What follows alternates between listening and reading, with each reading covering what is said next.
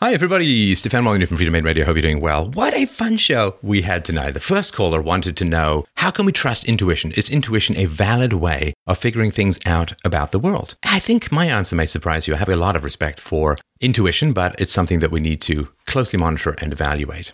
The second caller, his heart was pretty much broken throughout the entire conversation. But before we even chatted, he worked for a year in a refugee home in Sweden for, of course, the Middle East migrants. And the stories he had to tell were depressing, hair-raising, scary, and essential to hear. So I hope you will listen to that with great clarity and depth.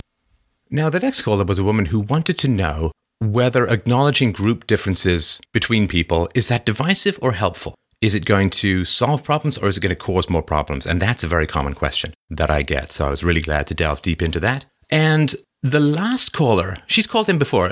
She's a great caller. And she wanted to know, is it really pathological altruism that may be the cause of some problems, a lot of huge problems that the West is facing?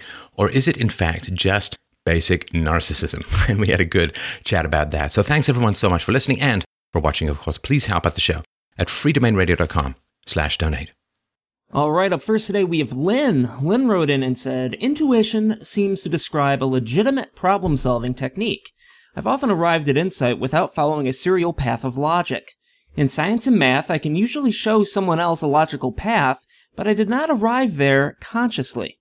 I believe Newton intuitively, quote-unquote, knew how gravity worked, but he had to invent the mathematics of calculus to prove what he knew viscerally. In the computer world, serial logic prevails. In the human meat brain, great term by the way, parallel processing prevails. I believe that intuition is a result of this unconscious parallel processing of data in our brains. So my question is, what is intuition? Can intuition be the reason behind my quote-unquote non-reasonable faith in a creator? Although my faith in Jesus does not meet the standards of serial imperial logic, I have a strong gut feeling that there is much spiritual truth about human nature and the nature of the Creator in the Christian faith. I believe that my intuition is not blind, even though I lack empirical proof. That's from Lynn.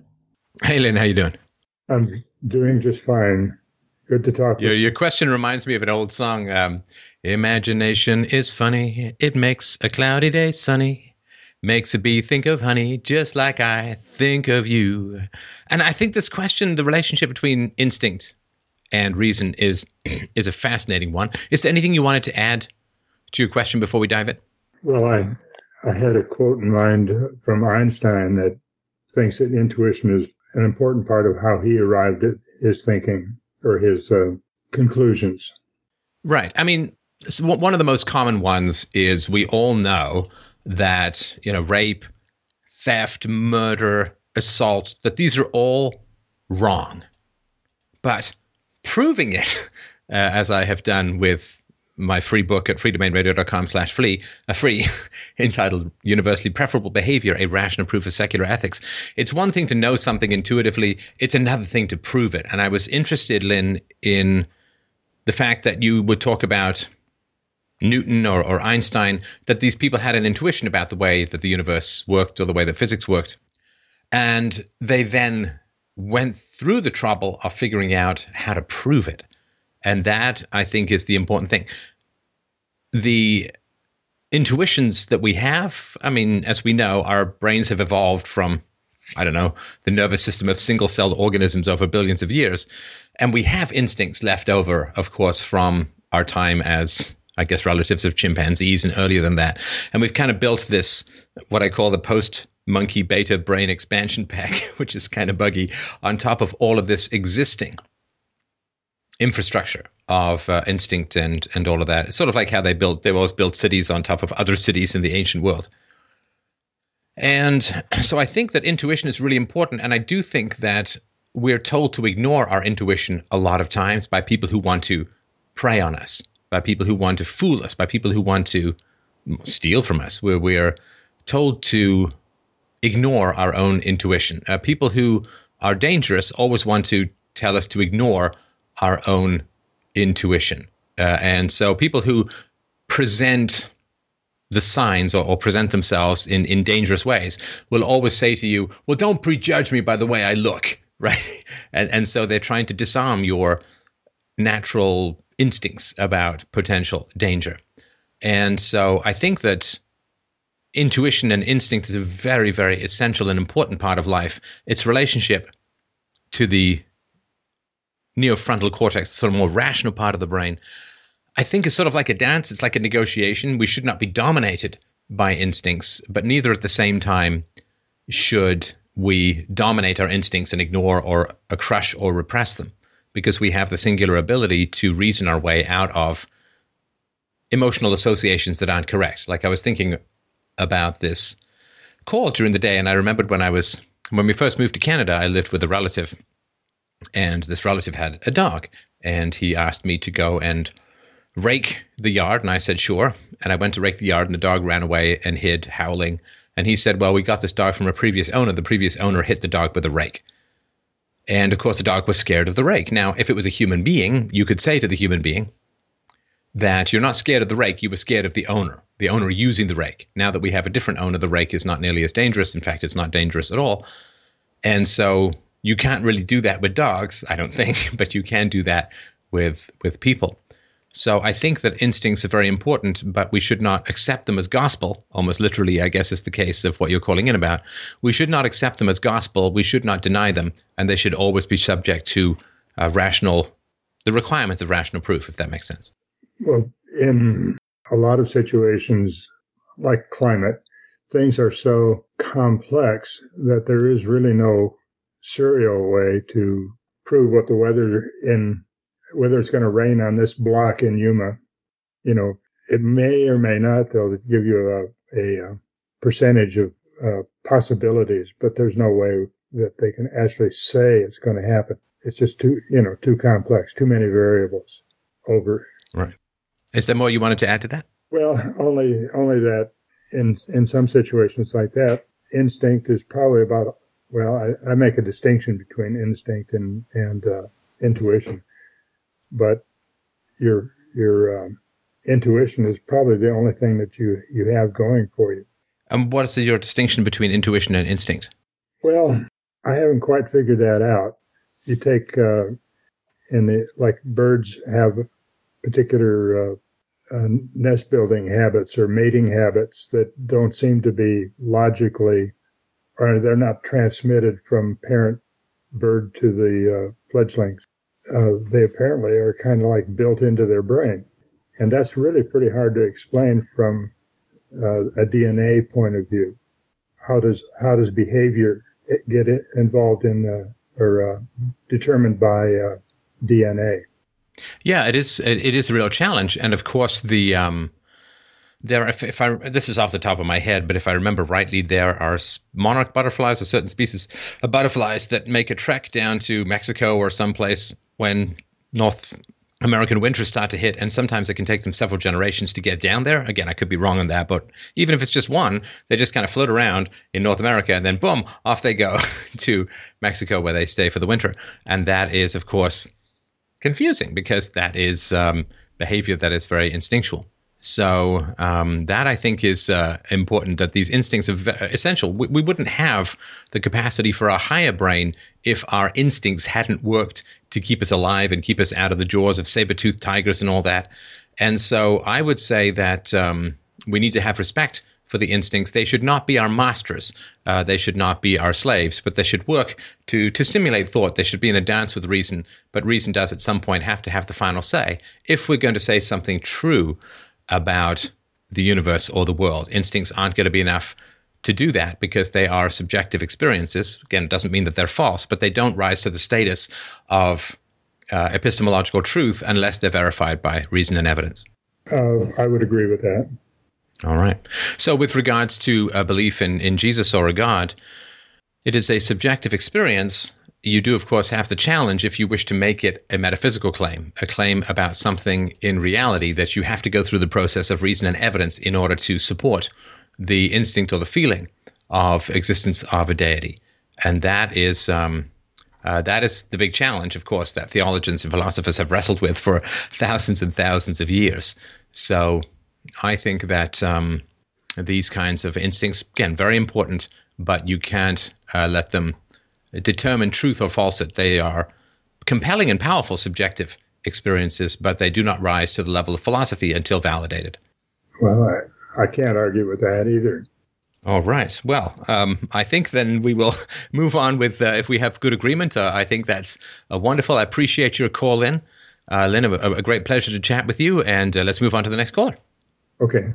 All right, well, up next is Dave. Dave wrote in and said, I've worked for 1 year at a care home for unaccompanied minors in Sweden.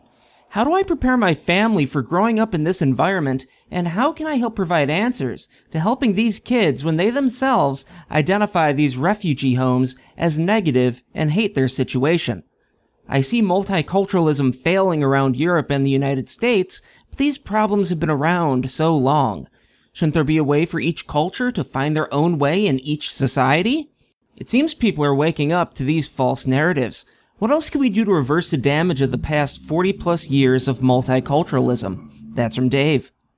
Well, hey, Dave, how you doing? Great stuff. How are you doing? How's your year doing? Not too bad, thank you. Not too badly. So what's the care home for unaccompanied minors? I assume that this is Middle East migrants, and the minors are coming in and saying that they are 18 or 17 or below, that they're 17 or below. Is that children? I've heard some stories that this may not be entirely accurate if you look at some of the quote minors. But what was your experience working there for a year? What sort of stuff did you see? What did you experience? What are your thoughts? That's quite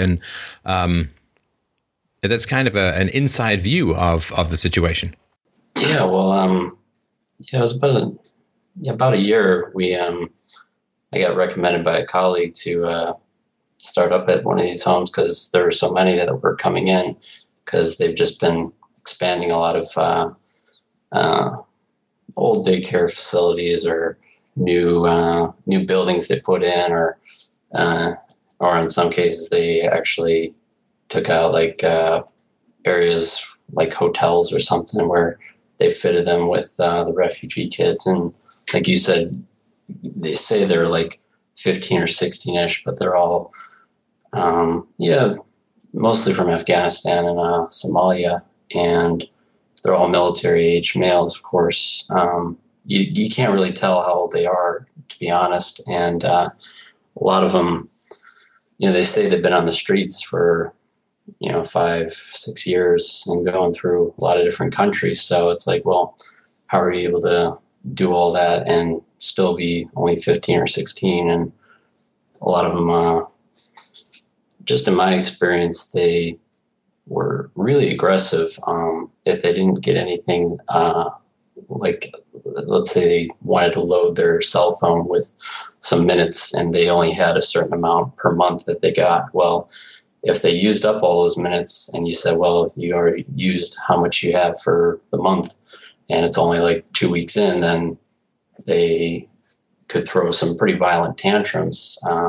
Sometimes they just throw food all over the kitchen and make it start stinking. Or in this case, what made me want to talk about this was I just realized people were asking me, like, what's actually going on in these homes. They don't actually hear anything from media about what's going on. So they're always curious to say, well, what is it exactly that these kids are experiencing and why are they so violent, it seems, and why do all the Swedes try to burn the homes down whenever they're announced that they're building new ones?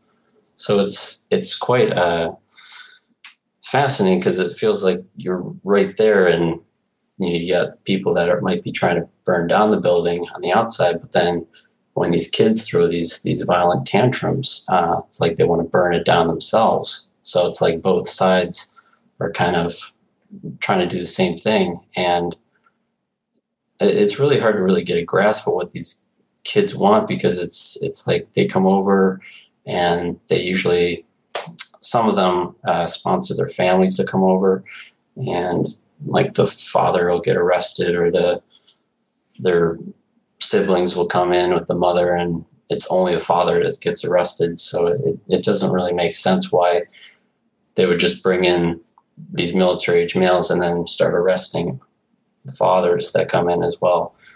I'm sorry, I don't quite understand. So the military age men that you're talking about would try and sponsor their own fathers to come in, and then the fathers would come in, but the fathers would be arrested?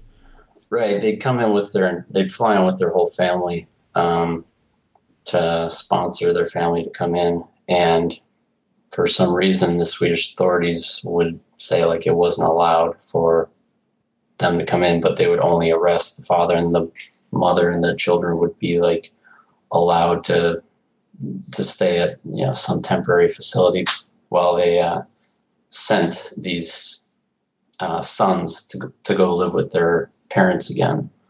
So it's I don't really know how the system works, why they set it up that way. It's like I said, they don't really talk too much about what they actually do in these homes. So right. Yeah. Sorry. Right. Sorry. So when they're in these homes, it seems like they don't really get along with themselves either. Some of them say like they just want to get away from whatever problems they were trying to escape from in their country. But when they come to these homes and they're integrated with a lot of kids, they end up causing the other kids to strike out and lash out, and they start fighting each other.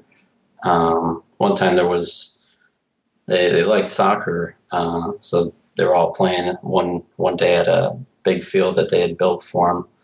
And because some of the kids were Arabs, the others were from Afghanistan, a whole bunch of them just started swarming around each other and started getting in a pretty nasty fight. And it was pretty scary to see. And they just said to me that, we don't like Arabs. And then you could see how even among themselves, they're like in kind of a explosive situation where they don't want to be around certain other cultures. And that to me was kind of, I didn't really know about that and hadn't seen it from that side either. But, being around them for a year, you get to see how they lived, and usually they would just kind of hold themselves up in their rooms at times, and they'd want to move out of the home. And the way they do that is they have to apply through some pretty lengthy process, and then eventually they get their own apartment, which, is paid for by the government. And it's kind of sad, really, because they want to move out and they want to get on their own, but then when they don't, they start shutting down. They don't really have too many friends outside of the home that they're in, and so then they start, like I said, throwing those tantrums. And it could be something pretty minor, but it could be like a split second. They just flip out because they didn't have their bus card or something, and they wanted a ride somewhere, and we couldn't take them because it was too late. Because at these facilities, you only have so many people that work at night, and these kids, they want to go out and party, and we can't leave one person in the facility, because if you do at night, it's pretty dangerous for those people, because you always have to make sure you count how many knives are left at the end of the night. And sometimes. You mean after dinner kind of thing? Yeah, after dinner. Before the night personnel stay over, you have to make sure that all the scissors are accounted for, the knives. And in fact, there was a 21-year-old in Gothenburg earlier this year. She was staying at a similar facility as mine, and this is why it kind of made me want to talk about it, since she was there and they had a knife missing. They didn't know where it went, and she was there alone at night. And in our case, we were lucky because, if scissors were missing or something, then you had to have two people there. Like, you weren't allowed to have one person stay there at night, because you never knew what could happen. And in her case, she tried to break up a fight, like, I think maybe an hour or half hour before the day shift came in. And it was just brutal shit. They cut her all up because she was trying to get in between two guys, and I think they found out that the one that murdered her was 20-plus-year-old kid from Somalia, and just really scary to think. I know when I first started working nights, I didn't go outside the room at all for anything because I just didn't know any of the kids and trust any of them. Sorry, do you mean the room where you were stationed? Yeah, we had a room where the personnel would sleep at night. So if anything were to happen, we were there in that room to lock ourselves in case we needed to get away from one of them. It was kind of the office for all the workers. And this is from dangerandplay.com, Mike Cernovich's blog. He said, Sweden caught censoring the internet 1984 style from January 29th, 2016. He said, if you live in Sweden, you won't be able to read this news report. Exclusive Swedish social worker was stabbed in the back and thigh as she tried to break up a fight between two teenage migrants. Yes. Sweden appears to be censoring all articles critical of refugees. 3 more articles are unavailable in Sweden. Yeah, they passed a law back in April 2014 that made it basically defamation or hate speech or whatever, so that you weren't actually allowed to talk about these things. Otherwise, you could be charged by a prosecutor. And so that's shut down a lot of people even opening up about this. I know when I try to talk about it, I've seen, what's her name?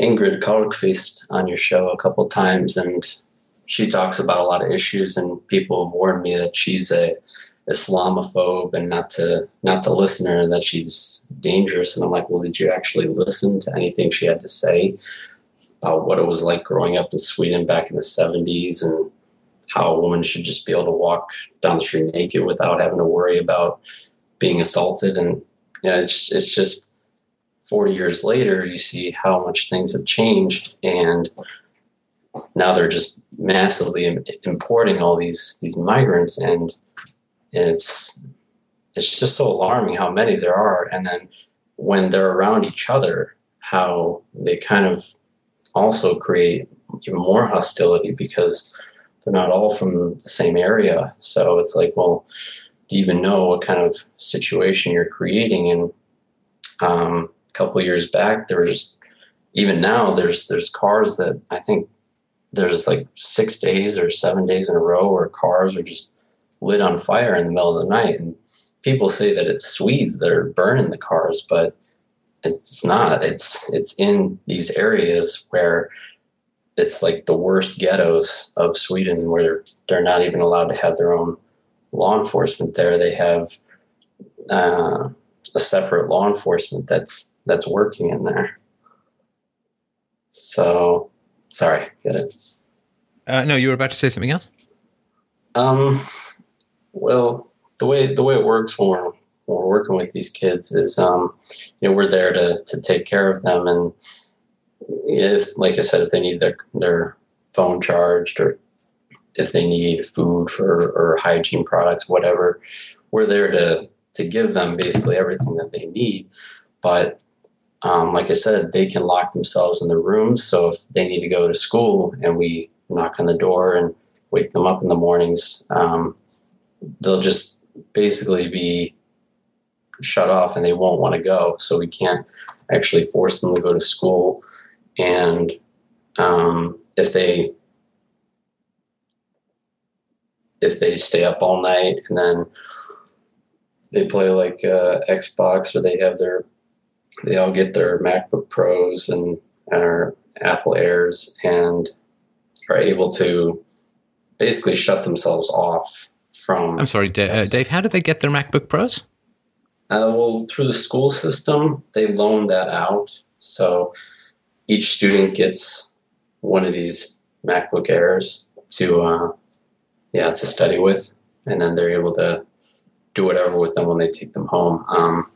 Usually they have to sign it out, I think, but I'm not real familiar with that. But we would take them out on the weekends and we would, play football with them or whatever, see a movie or do activities together. And, sometimes they would be like, well, this other house, this other home for kids, they got to go here for this weekend, and we don't do any of these things. So they would start like raising, we have weekly meetings with them monthly meetings. And so they would every month complain like the food isn't good enough, or they don't have enough activities like these other places. But then when we set up these activities for them in response to that, none of them want to go.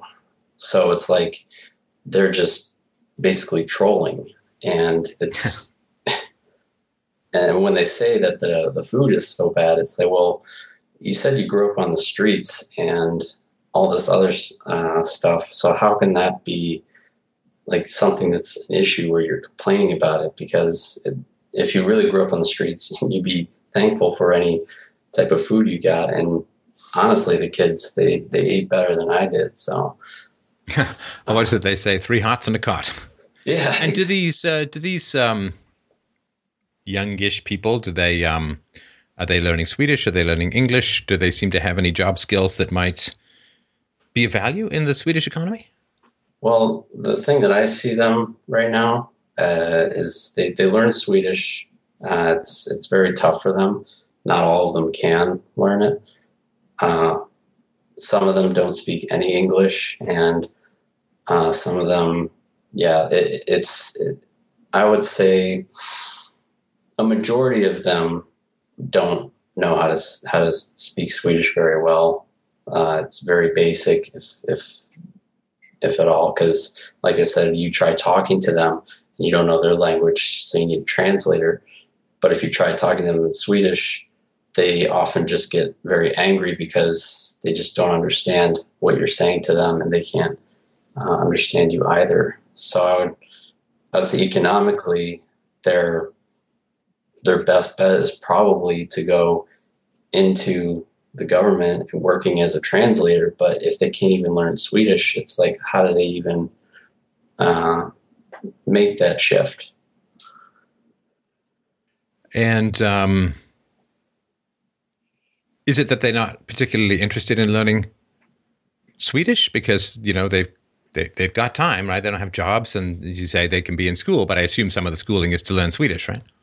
Right. That's what they have, special classes that they are set up with to learn Swedish, because they have to learn a basic form and start off on different levels, because they don't know how much they know, whether they know the alphabet or what languages they can speak. So it kind of starts off with your basic Swedish, and some of them pick it up real fast. Like I said, like they're real motivated and they can do it really well. Others, it's just a struggle. You can tell it's very basic form of Swedish that they can speak. So economically, I noticed a lot of, I don't know what you call it. It's little like grill houses on grills on the street, I guess, where, they work at, and they can work at a couple mini marts that they have open in downtown area, but it's pretty small. It's not too many of them that can work in there, because they've had offers. We've been to places like pizza joints and stuff, and they're like, "Oh, you guys want to come work here? Just come apply here for the summer and see how it goes down." But when the summer came around, they had no interest in it. So it's like, well, I mean, if they're getting an income from the government, right? And I assume that income would be diminished if they got wages. So they basically be working for little to nothing, right? I mean, tell me if I'm wrong. That's, how I've seen it in other places. I'm not sure if they would dock them anything. I know that they do get paid. They have somebody who takes care of their finances for them. And this person tells them how much money they have saved up, and if they have money to go and buy certain things. I know it must be a good amount of money, because some of them buy some pretty nice things, and those things break, and then they go out and buy more. So What kind of stuff are we talking about here? Like drone, that type of thing, where they go out and fly these little drones around, and like football gear and a lot of other things they take an interest in. Right. Drones, yeah. So many things rolling around in my head. I'm just not even going to bother picking one about that particular phrase. And I'm still working on the MacBook Airs, which are some pretty nice and slick machines. And of course, I assume they've got free, virtually unlimited internet access. Right. Yeah. It's through the house that we work at. So they have all that. Because that of course, would allow them to browse websites in their native language, which would give them less of an incentive to learn Swedish, right?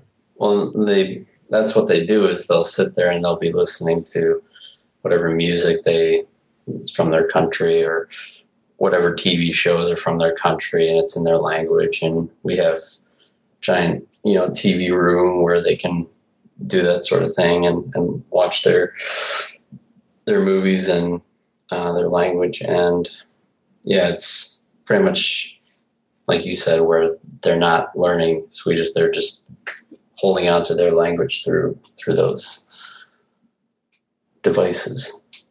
Right. From what you've seen, you mentioned earlier there's sort of a lot of conflict between various groups coming in, right? I mean, it's not just, one big group that all gets along.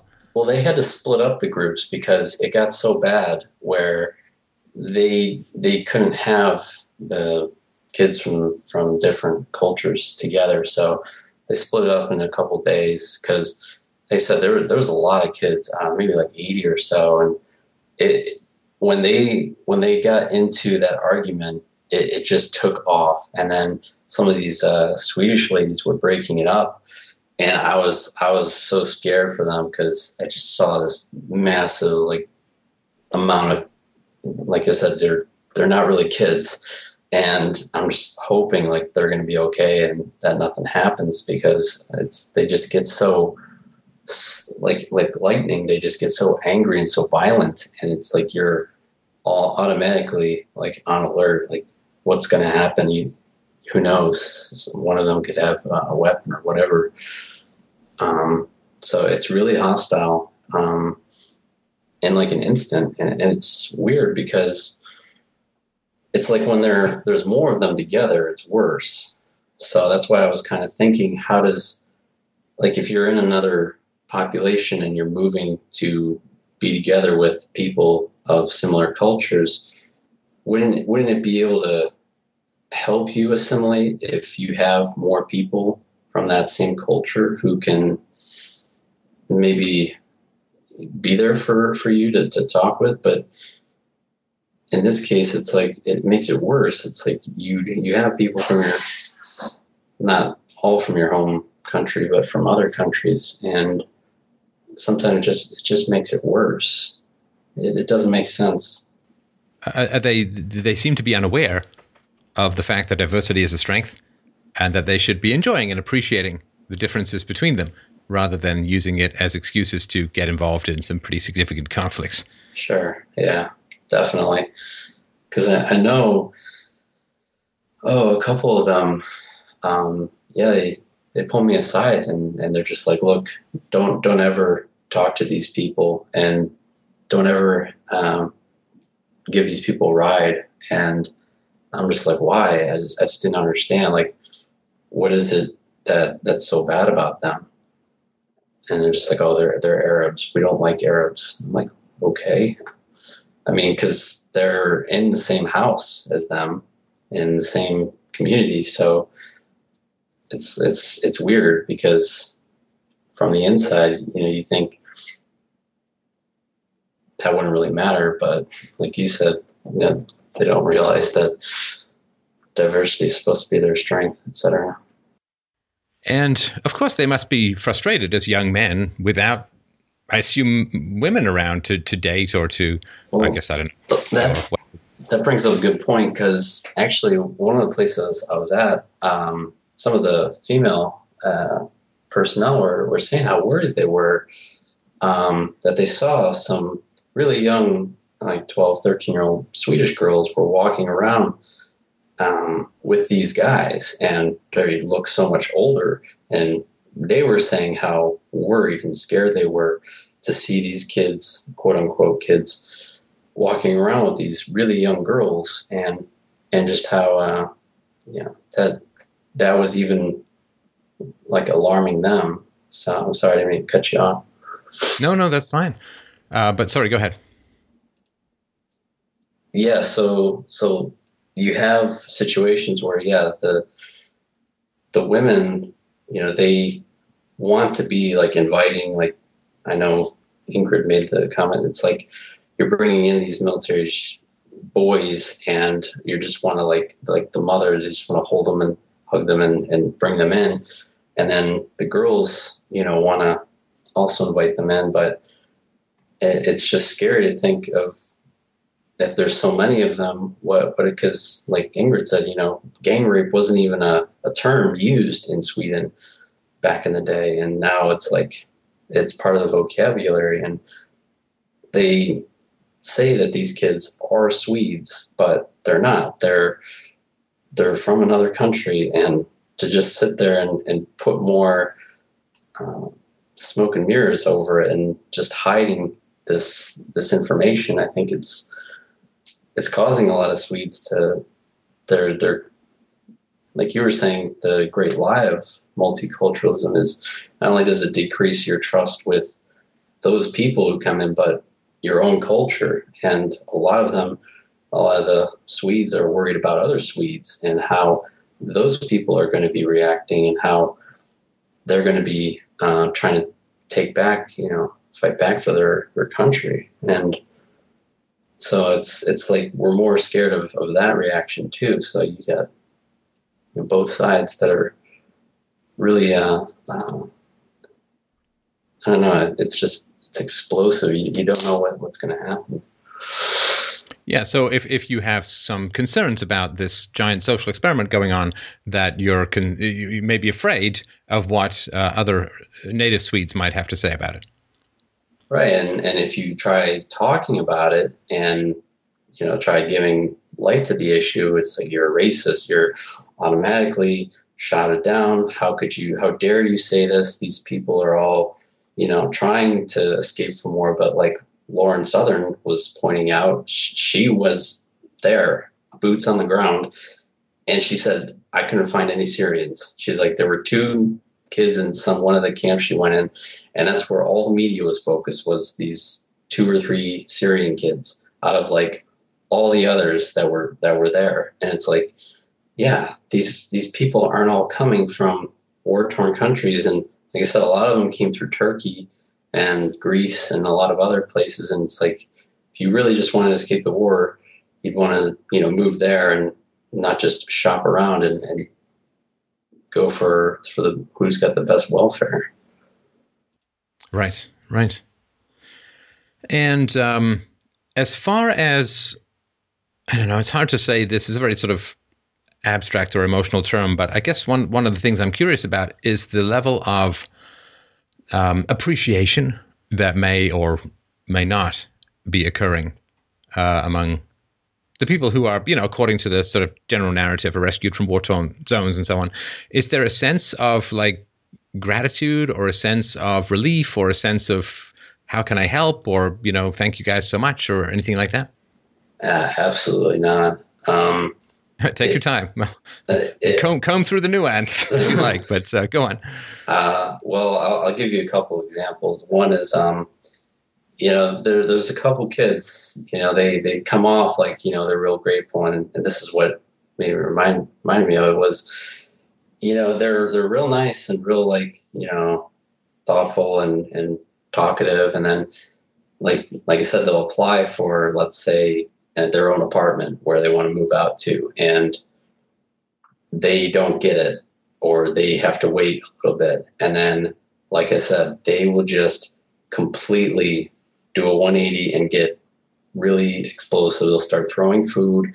They'll start throwing dishes. They'll start breaking windows. And it's like, what do you do? So our procedures, you call you call security, they come over, they see what happened, and then they call the police. And it's kind of like, what are you going to actually do to prevent this situation? But the police just come there, they take a statement, they talk to the kids for a while, and then they leave. And it happens again like the next week or the week after. But so they can be really appreciative when you're giving them things. But then when you say, oh, you have to wait for this, or even if they give something out, like whether it's their phone card or their bus card, and they don't have it, and it's like, well, we gave you that card for the whole month, and now you don't have it, and we gave you another one, and you lost that one, so we can't give you a ride somewhere. You have to have the consequences for getting these things, and plus it's so late, and they just lose it. They actually absolutely lose it in a split second. Right. So impulse control or deferral of gratification or patience, not necessarily the very highest skill set in the people that you've seen there. No, and in fact, it's quite like it's downward, because they get angry or whatever, and maybe they get something that they want out of it, because let's say they get a telephone card, an extra one, because they don't want them to feel still angry. So they'll give that to them, but they still afterwards get so down, and they just get so depressed. And that's why they lock themselves in their rooms, because you want them to go get some therapy or something, but they think that if you go see a therapist that you're going to the loony bin, that you're psycho, and then they don't get any sort of counseling whatsoever, and they just kind of shut down. And it's like a downward spiral for them, because they don't have their family there with them, they don't have a lot of their friends, and it's rough because they just lock themselves in their room, and that doesn't help anything. And I try talking to them, but if they're only coming out once or twice a day to go to the bathroom and grab some food from the kitchen, then it's like, well, what can you do? Which is why, one of the biggest things you've said that's hit me hardest is if you think an idea is good, oh, you want to take in these kids, you want to do something and help out with some of the war-torn countries, then go ahead and go out and adopt a family, do it yourself, or spread that idea and try to collect donations or charity for it, and see how that works. See how that goes for you. Don't have the government use force to redistribute the wealth and force these kids into this situation, because ultimately they need a family. They need some sort of model of parents where they can grow up in, even if it's later in their life. At least they'll have two parents that are there to take care of them, and it's not just some government worker coming in every couple hours to take care of them and then rotate out. And I mean, the retention is horrible. I mean, and I think it's just gotten worse recently with the influx, because a lot of people I talked with that were working at these places were there for a couple of years, 8 years, some of them 6 years, 7 years, and they were all leaving. And it was wow, is it really that bad? Has it really gotten so worse with all the influx of kids, and just they don't really have any structure of how you're supposed to schedule their day for them? Because I've been to a couple of different places, and they have different schedules. Some places are really good. They have, the food cooked and ready at these and these times, and it's only available for an hour. And then if you don't get your food, that's it. And other places where they have to cook their own food, and there's really no set way that they've planned it all out. They've kind of just left it up to these monthly meetings or weekly meetings with staff to like discuss how they can help. But it really, you keep trying, and then it feels like you're just grinding your head against the stone, and it's going nowhere. Right. Yeah, it has sort of struck me too. Like if you really want to help refugees, let's just pretend they're all refugees. But if you really want to help refugees, as we pointed out on the show, and as Trump pointed out in his immigration speech, you can help 12 or 13 people in the Middle East for every one person you bring into the West. Exactly. Right. So if it was not sentimental, if it was not the desire to escape this, I don't know, voodoo witch curse of you're a racist or whatever, I mean, then you would help the people in the Middle East. You would work with Saudi Arabia to open up its massive tent cities. You would find ways to help people in the Middle East, and you would also, dare I say, if you were to find, and they're not that hard to find, they're fairly prominent. If you were to find the people in the West who arguably started these wars, or these proxy wars, or this funding of various terrorist groups or various anti-terrorist groups or various groups in the Middle East, if you found that they had, I don't know, broken the law or, say, got involved in foreign conflicts without having Congress declare war, which is supposed to be the constitutional way America gets into conflicts or other places. Right. If you found that they had suppressed information or lied to the public or whatever, then wouldn't you bring them up on charges? Right, because that at least would be something to deter this constant meddling in Middle Eastern countries. And that sort of two-pronged approach, if you wanted to, you could set up charities to help people in the Middle East who are tragically displaced by a lot of Western meddling and other meddling in their countries. And more than meddling, of course. I mean, basically the disassembling of a very hard-won and repressive, obviously, regimes. But I think that we can see in the aftermath of the collapse of certain Middle Eastern governments why the repressiveness may have been there, because the repressiveness, while brutal, could arguably be considered somewhat better than the unbelievable chaos and disaster that followed the end of these repressive regimes. So, yeah, I mean, it's one of these situations where you kind of need a two-pronged effort to try and figure out what was going on domestically, legally, but just not going to happen. And then, of course, you would do an intelligent and sensible approach to dealing with the refugees in the Middle East. And these things aren't about to happen. They aren't about to happen. And it is one of the great tragedies, for 30 years or more. I have been arguing against the power of the state, the power of fiat currency, the power of militarism, the power of imperialism. And most people have thought I was crazy. Most people have said it's an extremist view, it's crazy. I've said to people, put your personal relationships to the test and figure out how to get people to wake up to this stuff, because it is really important. And people have said, "Oh, that seems very extreme. That's crazy." I mean, you can't make virtue a test of your personal relationships. Okay, well, then you don't have to. Of course, you don't have to. Right. But then what happens if you don't? Well, you may find that your relationships are changing anyway.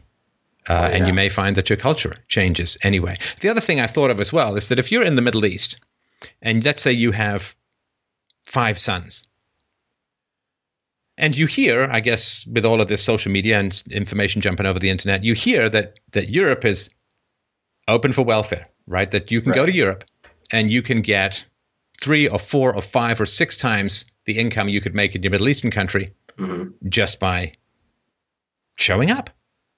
It seems like a pretty good deal, right? I mean, if people in America were offered, I don't know, $400,000 a year of free stuff to go to Qatar or something, yeah, there'd be some who'd be kind of interested, particularly if they had been unemployed and particularly if maybe their unemployment benefits were running out and so on. Then if you have 5 sons, they're all going to be, scattered through the bell curve of intelligence. And I wonder, I don't know the answer to this because testing will never be done, of course, but I just wonder, would you send your very smartest kids to Europe? Would you send the ones who are going to make it no matter where they are, who are going to be the doctors and the lawyers or wherever? Would you say to those guys, yeah, Doctor, lawyer, IQ 130 people, IQ 140 kids, you head off to Europe and we'll keep the other one. I don't know that it's really going to work. I don't know that it would really work out that way.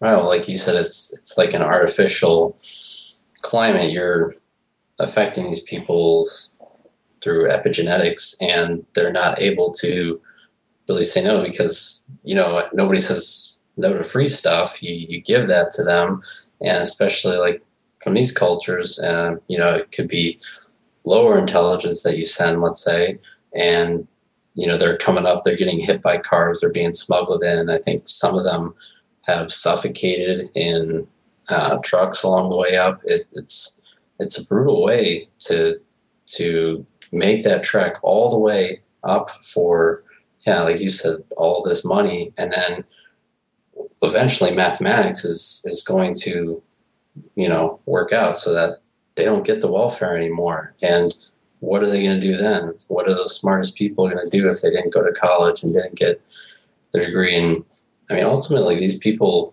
they want to go home. They want to be with their families. It's like you would want to be around your culture and where you grew up. And I just think that it's so sad for all these kids, because it's like they're coming in to soak up all the welfare, and then what's going to be there for them? There's not many women to take in all these men to match up with them, and you have this climate now where they're going to be expecting money each month, and when that money runs out, what are they going to do? Yeah, I can't prove any of this, but I've had some dark-ish thoughts that throughout history, governments make extravagant promises to their populations, which they cannot possibly fulfill. I don't know what it's like in Sweden, but unfunded liabilities in the United States are north of $170 trillion. On an economy of $15 or $16 trillion a year, it's completely impossible for Western governments as a whole to keep their promises to their populations. And all of the supposed austerity was tax increases. The government spending was barely cut at all throughout most of Europe. So generally what happens is when governments cannot keep their promises, they go to war. Right. And then, hey, we have less excess population, so we can we don't have to pay out as much. And of course, people are willing to give up benefits if they're in a state of extremity. Mm-hmm. And Europe, with its inverted pyramid of birth rates, it's mental, right? It's like 1.1, 1.2, 1.3. No possibility that the retiring boomers can be sustained, I believe, with the especially now that there's the euro. There's not even any sort of competition of devaluation or competition of interest rates or competition of soft defaults. They're all locked in together, right? Right. People say to me, Steph, you sound like a nationalist. It's like, compared to globalism, nationalism is paradise. Right. And so there's one possibility, and a lot of this I think has to do with sentimentality and not knowing basic biology and all this sort of stuff. But I do think that there's a possibility, however unconscious it may be, that potential conflicts are being stirred up in order to cover up the fact that the European governments simply won't be able to pay their bills. Now, they can't go to war against each other because they've got nukes and they've got whatever, right? Then they just couldn't. Good Lord. It's only 70 years since the last one that killed 40 to 50 million people, so I don't think that they'll be doing that again. So if they can't print their way out of their unfunded liabilities, they certainly can't tax their way out of their unfunded liabilities because there's not enough tax on the planet to cover even America's debts, I believe. And they can't borrow their way out of their problems.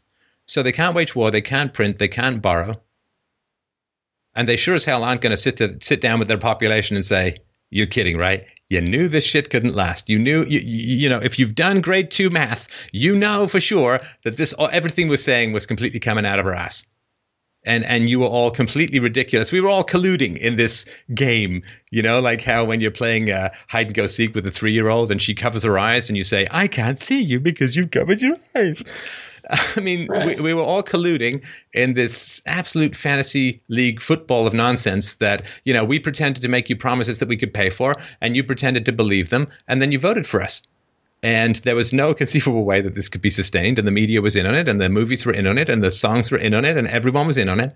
Everyone was just pretending, extend and pretend. Let's extend the debts, extend the loans, extend the credit, and let's pretend that we can pay even a dime on the dollar of what we owe.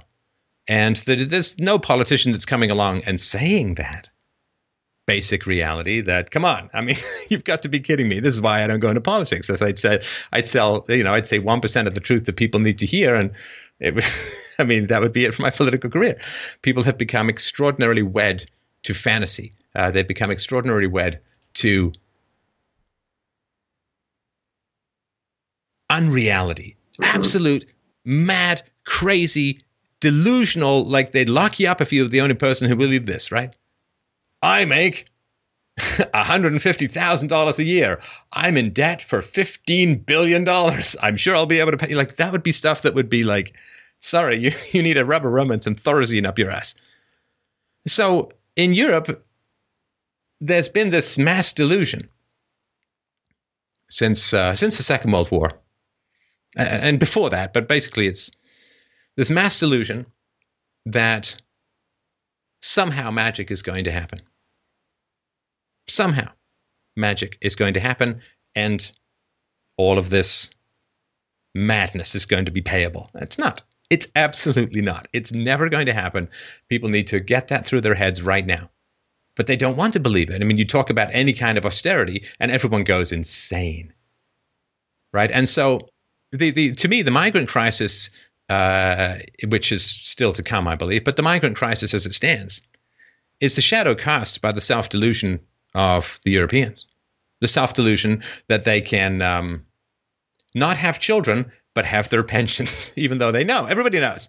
The government takes money from you. It does not use it, doesn't put it in a lockbox. It's not there secure. If it doesn't tie it to the belly of a yak and send it off into the wilderness so that no one can take it. The government takes money from you for your pensions, spends it on you, but uses it as collateral to pretend that it can generate wealth, right? I mean, it looks like I'm working as long as my visa doesn't run out of money or run out of credit. And so in the West, everybody had this belief, well, we don't have to have any kids, and I'm sure our economy will go really fine. And now, not having kids is perfectly fine. Just understand that if you don't have kids, you shouldn't have a pension, because that's how the pension gets paid, is they tax the kids to pay for the pension. So if you don't feel like it, if it's too much work for you, if it's too difficult for you, then that's fine. But then recognize that if and the politicians should be saying this. They should be saying, well, you all didn't have kids, so there's no money. There's no one to tax for your pensions. Sorry, but you had fun not having kids, didn't you? Saved yourself a lot of money and didn't have to get up in the middle of the night, didn't get leaky, didn't get squishy, don't have stretch marks, less cellulite. So you had a great time not having kids, but everything comes at a price. And if you don't have kids, then there's a big hollowing out of the economy. There's not enough of a tax base to sustain your pensions. So hello, cat food coupons, because that's where you're heading. But of course, with the exception of Trump, there's not a politician out there, and maybe a couple of people in the West, but there aren't politicians out there talking much about how the economy is completely unsustainable and it's a fantasy ride off a Thelma and Louise cocaine trip of a cliff. And so if things come to a head with this migrant crisis, right? If, I've certainly heard the argument that Lebanon brought about a bunch of refugees in and ended up with a civil war to one degree. So if this is the way it goes, I hope it isn't, but I'm not going to give a percentage of my hope. But then you're going to get the kind of crisis that means that the European governments don't have to pay off their bills, right? I mean, because there'll be enough of a crisis that people will say, oh, forget my pension. I just, want to make it through to next week. So the migrant crisis, to me, this is just my personal opinion, is a reflection of the Europeans' thirst for falsehoods, for lies, for their inability to process the basic realities of their national debts, for their inability to process the basic unworkability of something like the EU. Yeah, fine, have the EU, but then you have to have fiscal restraint. And of course, the whole point of the EU was what? Deficits weren't supposed to be more than 3% of your, right? Nobody cares, doesn't matter. Let's just grab onto Germany's interest rates and suck it dry. And so you get addicted to unreality and you get exploited. And you get addicted to unreality and your civilization is going to face some challenges. And I think that, to me, is not, the migrant crisis is not a cause. It is a symptom of white Western Europeans' addiction to unreality, which has a bunch of causes which we don't have to get into right now. I've talked about them before. But I think that, to me, is the closest I can get to what's going on, if that makes any sense. Yeah, I know that I looked up, I think it was Hungary or one of these countries that repaid their debt after some severe austerity measures, and they paid it back ahead of schedule when they actually cut everything. I'm not sure with Sweden how big their debt is, but I know that they've tried to have their banks separate from the EU banks. But I've seen, when I talk with people here, they say that, they say Hillary's policies are going to be helping the banks in Sweden. And I just tell them, well, look at what Hillary's policies have done with Libya, with Iraq, with Syria, and now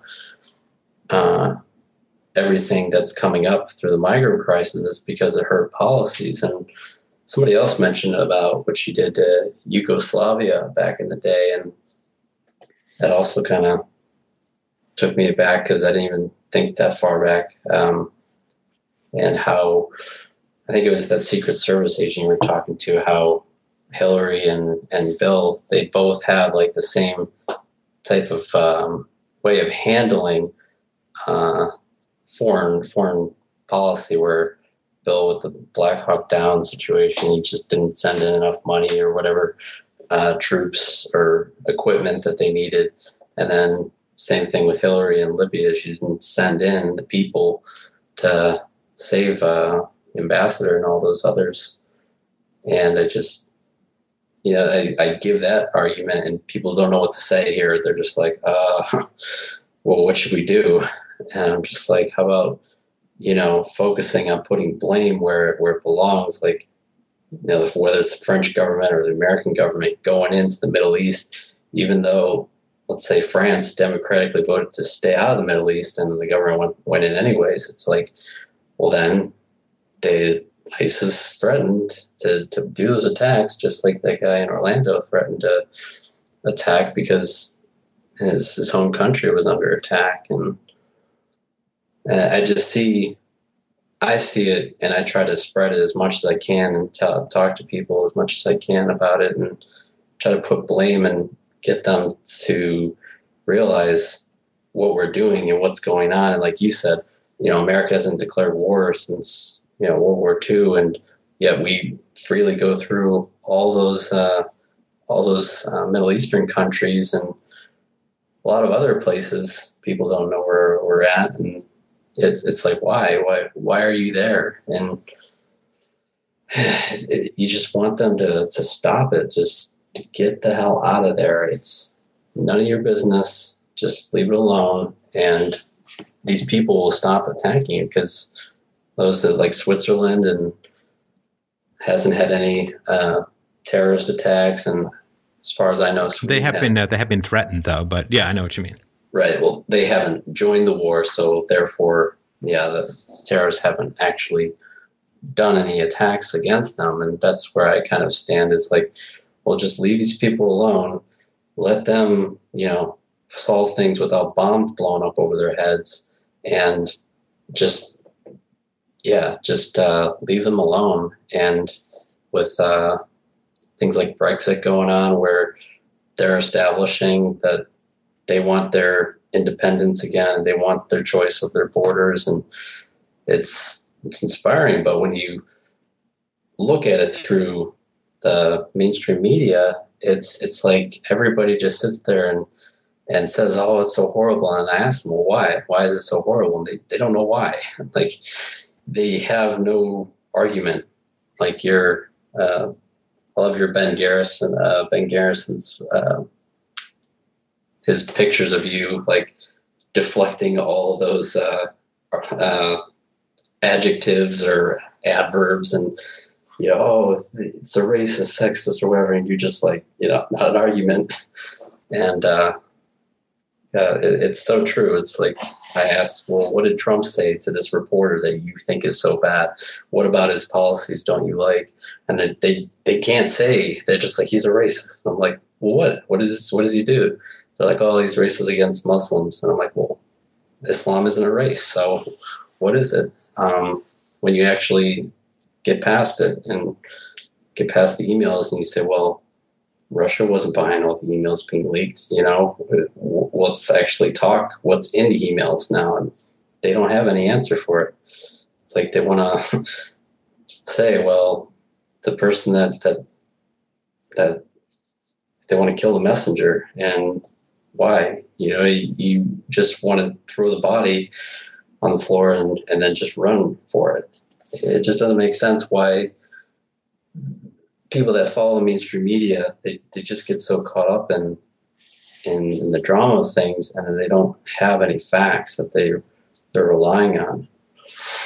Yeah, and this is where we are in general in the West, and with some exceptions. I mean, the listeners to this show and other people who are really challenging the narratives and doing some fantastic work that way. I'm thinking about, of course, like people like Mike Cernovich, Charles C. Johnson, Milo, and some of the Bill Whittle stuff and all. I mean, people are really challenging. There's lots of audiences out there who want the facts, who want the truth.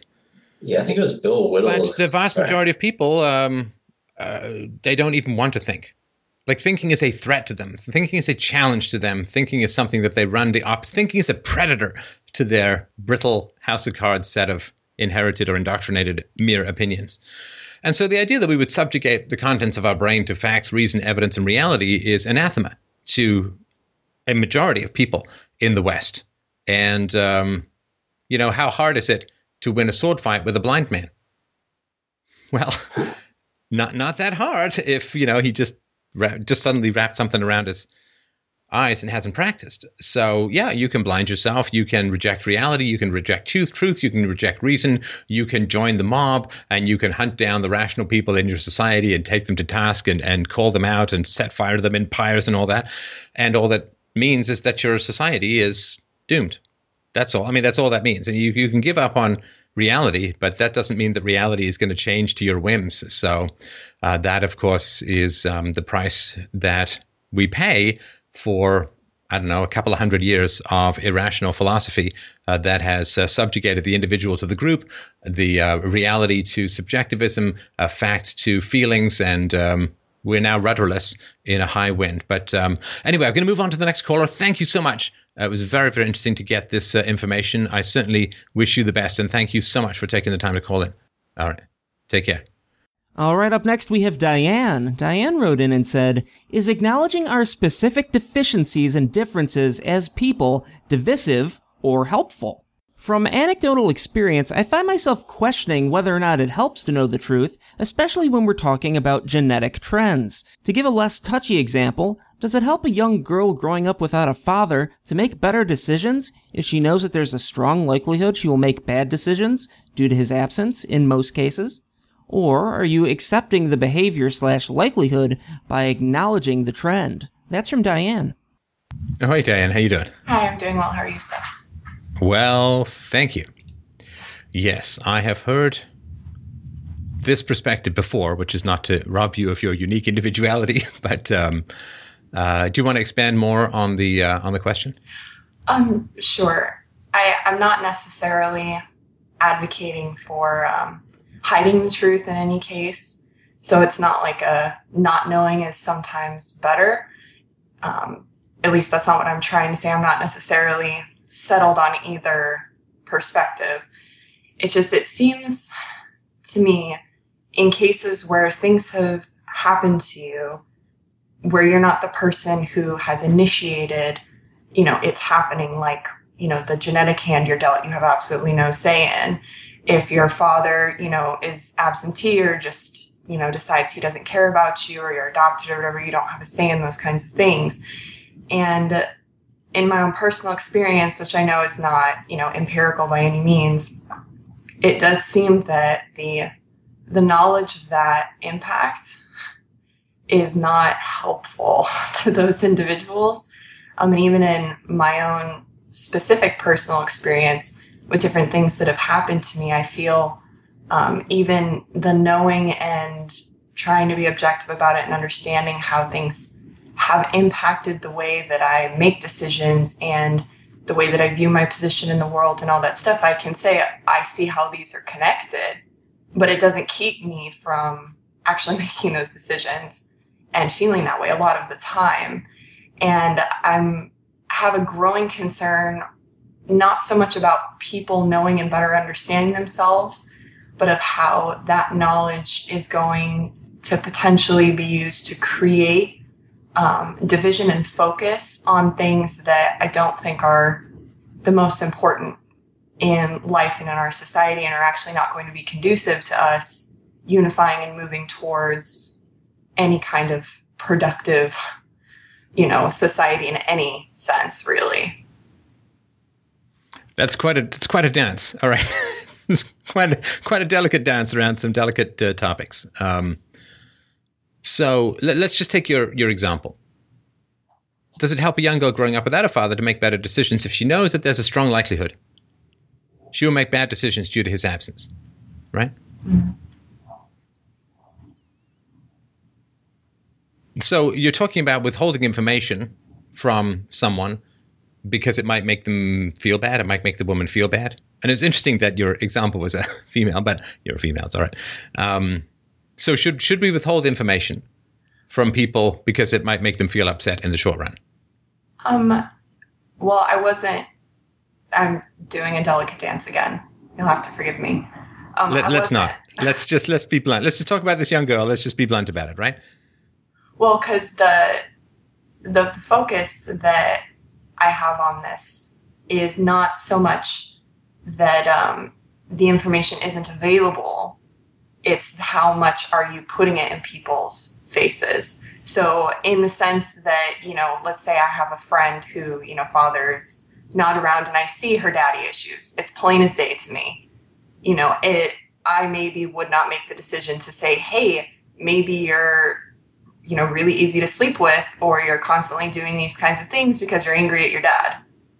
Instead, I would more than likely, because I'm a woman and I don't want to hurt someone's feelings, that's fair. I don't want to go and say, hey, you have daddy issues, because I don't want to also give her an incentive to be like, well, I've been screwed over by my dad, and so I have these issues already. I'm just going to keep making the decisions, and if anything, feel validated almost, because there's an explanation now for why the bad behavior is going on. Well, do we say that to smokers? Do we say to smokers, oh, well, we better withhold from you the dangers of smoking, its association with emphysema, lung cancer, and other problems. We're going to withhold all this information because we don't want you to say, oh, well, I'm a smoker. I guess I'm doomed already. I guess I'll double down on my smoking, right? We don't want to manipulate people. We give them the information, right? Give them the information. And if they screw it up, so what? Does that mean we withhold information? Does it mean we don't have tests because some kids are going to fail? Does it mean we don't have races because some kids are going to trip or some kids are going to be fat and slow? Do we not have anything? Do we not have modeling agencies because it's going to make some women feel or some men feel less pretty? Do we not have great actors because then bad actors can't get a role and they'll feel bad? I mean, where on earth would that possibly stop? We give the facts. And the reason why I'm sort of more emphatic about this is as a white male, as a white male, nobody ever decided to withhold information from me about my privilege and my patriarchy and my apparent misogyny and whatever it is, right?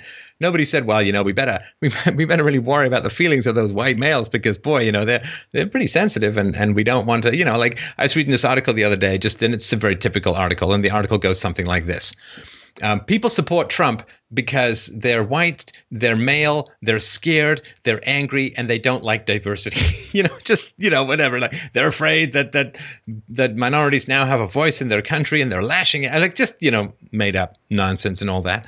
And nobody's sitting there and saying, well, we better not say this, even if this was true, right? It's not, but if it was true.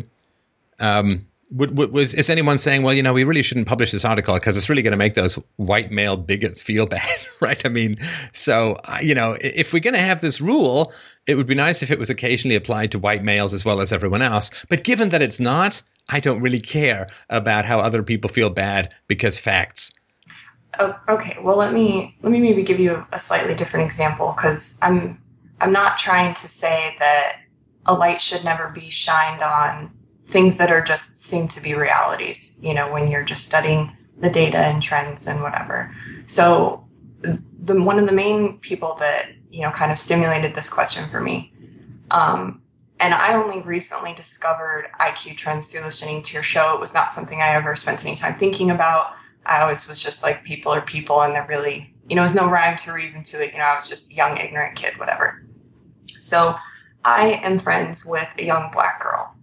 And she has failed out of nursing school twice.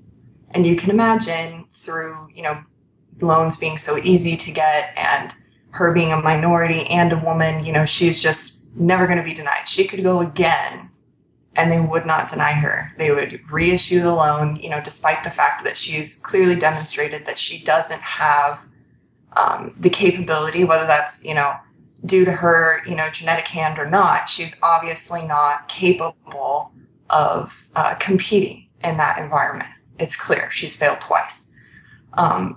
What I would suggest in my thinking, because I've heard you talk about this, that if we just removed a lot of the principles that are in place that are allowing people to live in fantasies, because you can just go borrow money with no consequence and with no qualification. And then you don't have to self-examine and you don't have to say, why am I not doing well? Because you can just go back again and keep trying. And, it's not my money anyway, so who cares, which is the attitude of most young people these days. If we took that away, where she would still have to demonstrate, more, be more of a positive investment for a bank, back when loans were privatized and stuff. And, so they maybe would have had her submit to an IQ test if they, were aware of, certain trends within groups and stuff. And it was harder for her to get into this situation where she is set up to fail. She is. If those things already existed where the free market was weeding out and not really letting people get artificially put in these situations where they can't succeed, then it happens anyway without you necessarily being like, oh, it's, just likely because you're Black. Do you understand what I'm trying to say? Yeah, no, I mean, I understand it. I mean, let's take a sort of slightly different example, just so I can talk about it more personally, right? So, as I've talked about on this show before, Asians score very high in sort of math, right? And in particular in language abilities. Ashkenazi Jews are through the roof, right? Like 2 standard deviations sometimes above whites, right? So let's say that I was going into a language course that was populated by a lot of Ashkenazi Jews, right? Or let's say I was going into a math course that was populated by a lot of, Chinese, Japanese, Koreans, and so on, right? Would I want to know that for whatever reason, these groups had higher skill scores than my group on average? Right? That the Asians would be better at math, that the Ashkenazi Jews would be better at language skills and so on. Would I want to know that? Well, yes, I would want to know that for a variety of reasons. Number one, I can say, okay, well, if I have to, like, if the bell curve is that they're going to be higher on the bell curve than me, then I'm going to have to work a hell of a lot harder to make it, right? And that could be great.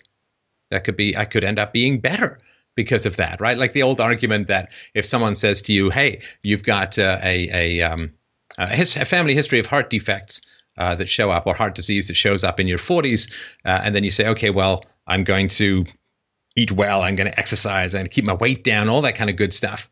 And then as a result, you end up healthier than somebody who didn't even have this potential heart problem, right? So it doesn't mean, like if I say, well, I may have some deficiencies relative to these other groups, that doesn't mean I can't do it. It just means that I recognize that I may have a deficiency, or on average. Of course, I could go in and be the very best mathematician among all the Asians. I could be the very best playwright among all of the Jews. Like it doesn't, these are all trends in large populations.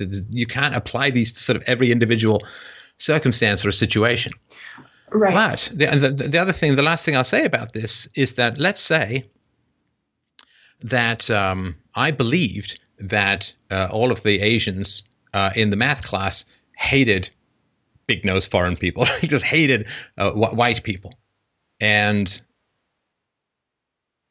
how would that help me to process problems that I might be having in the class?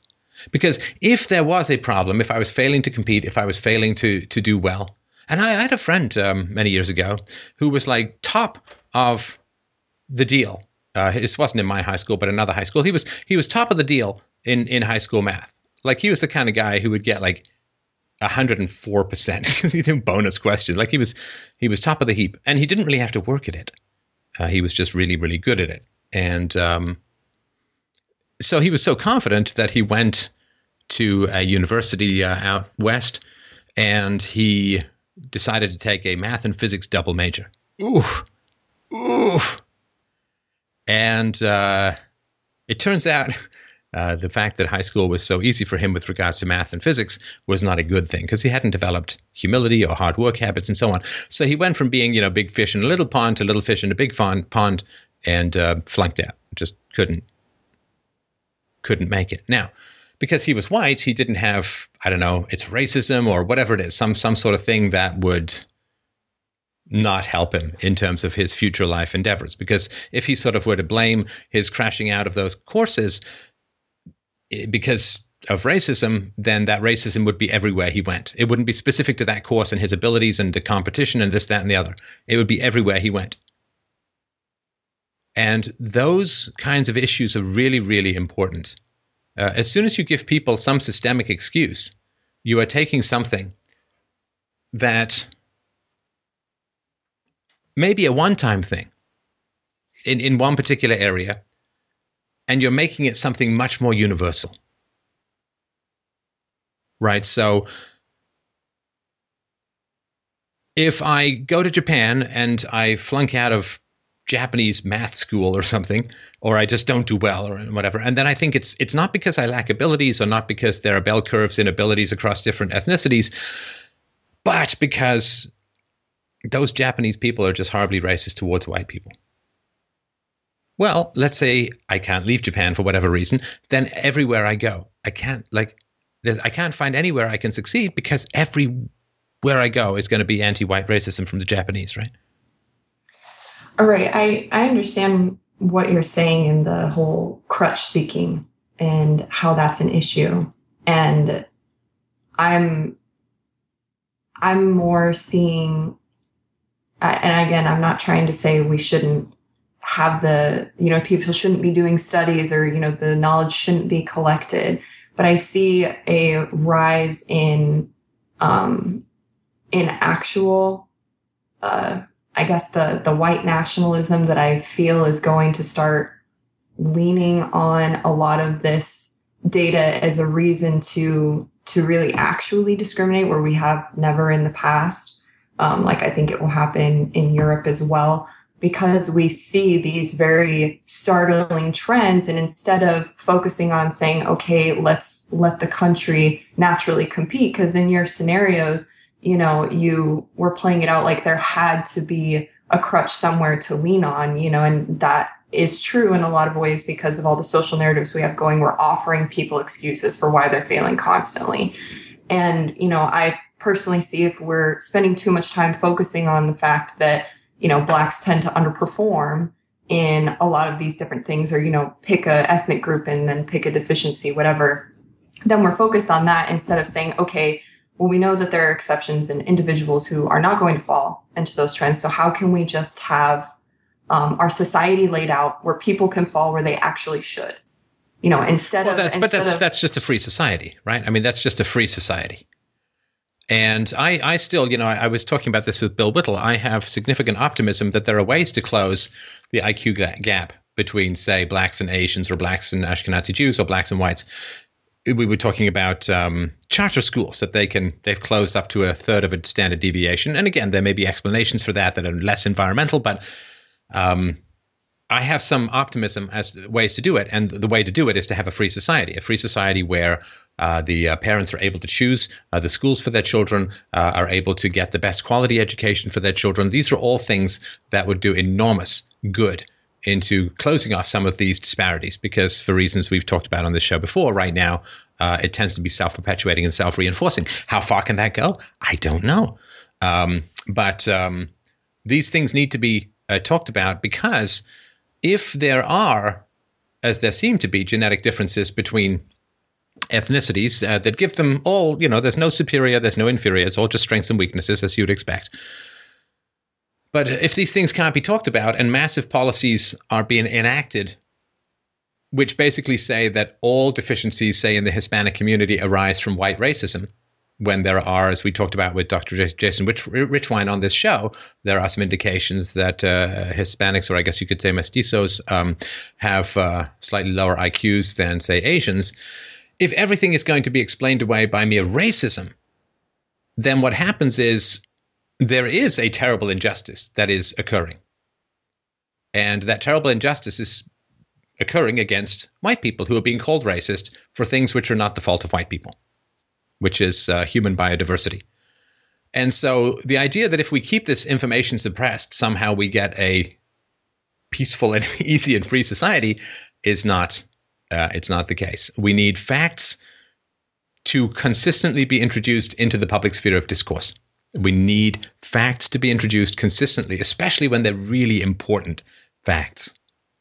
And when people push facts out of the public discourse, they don't solve problems.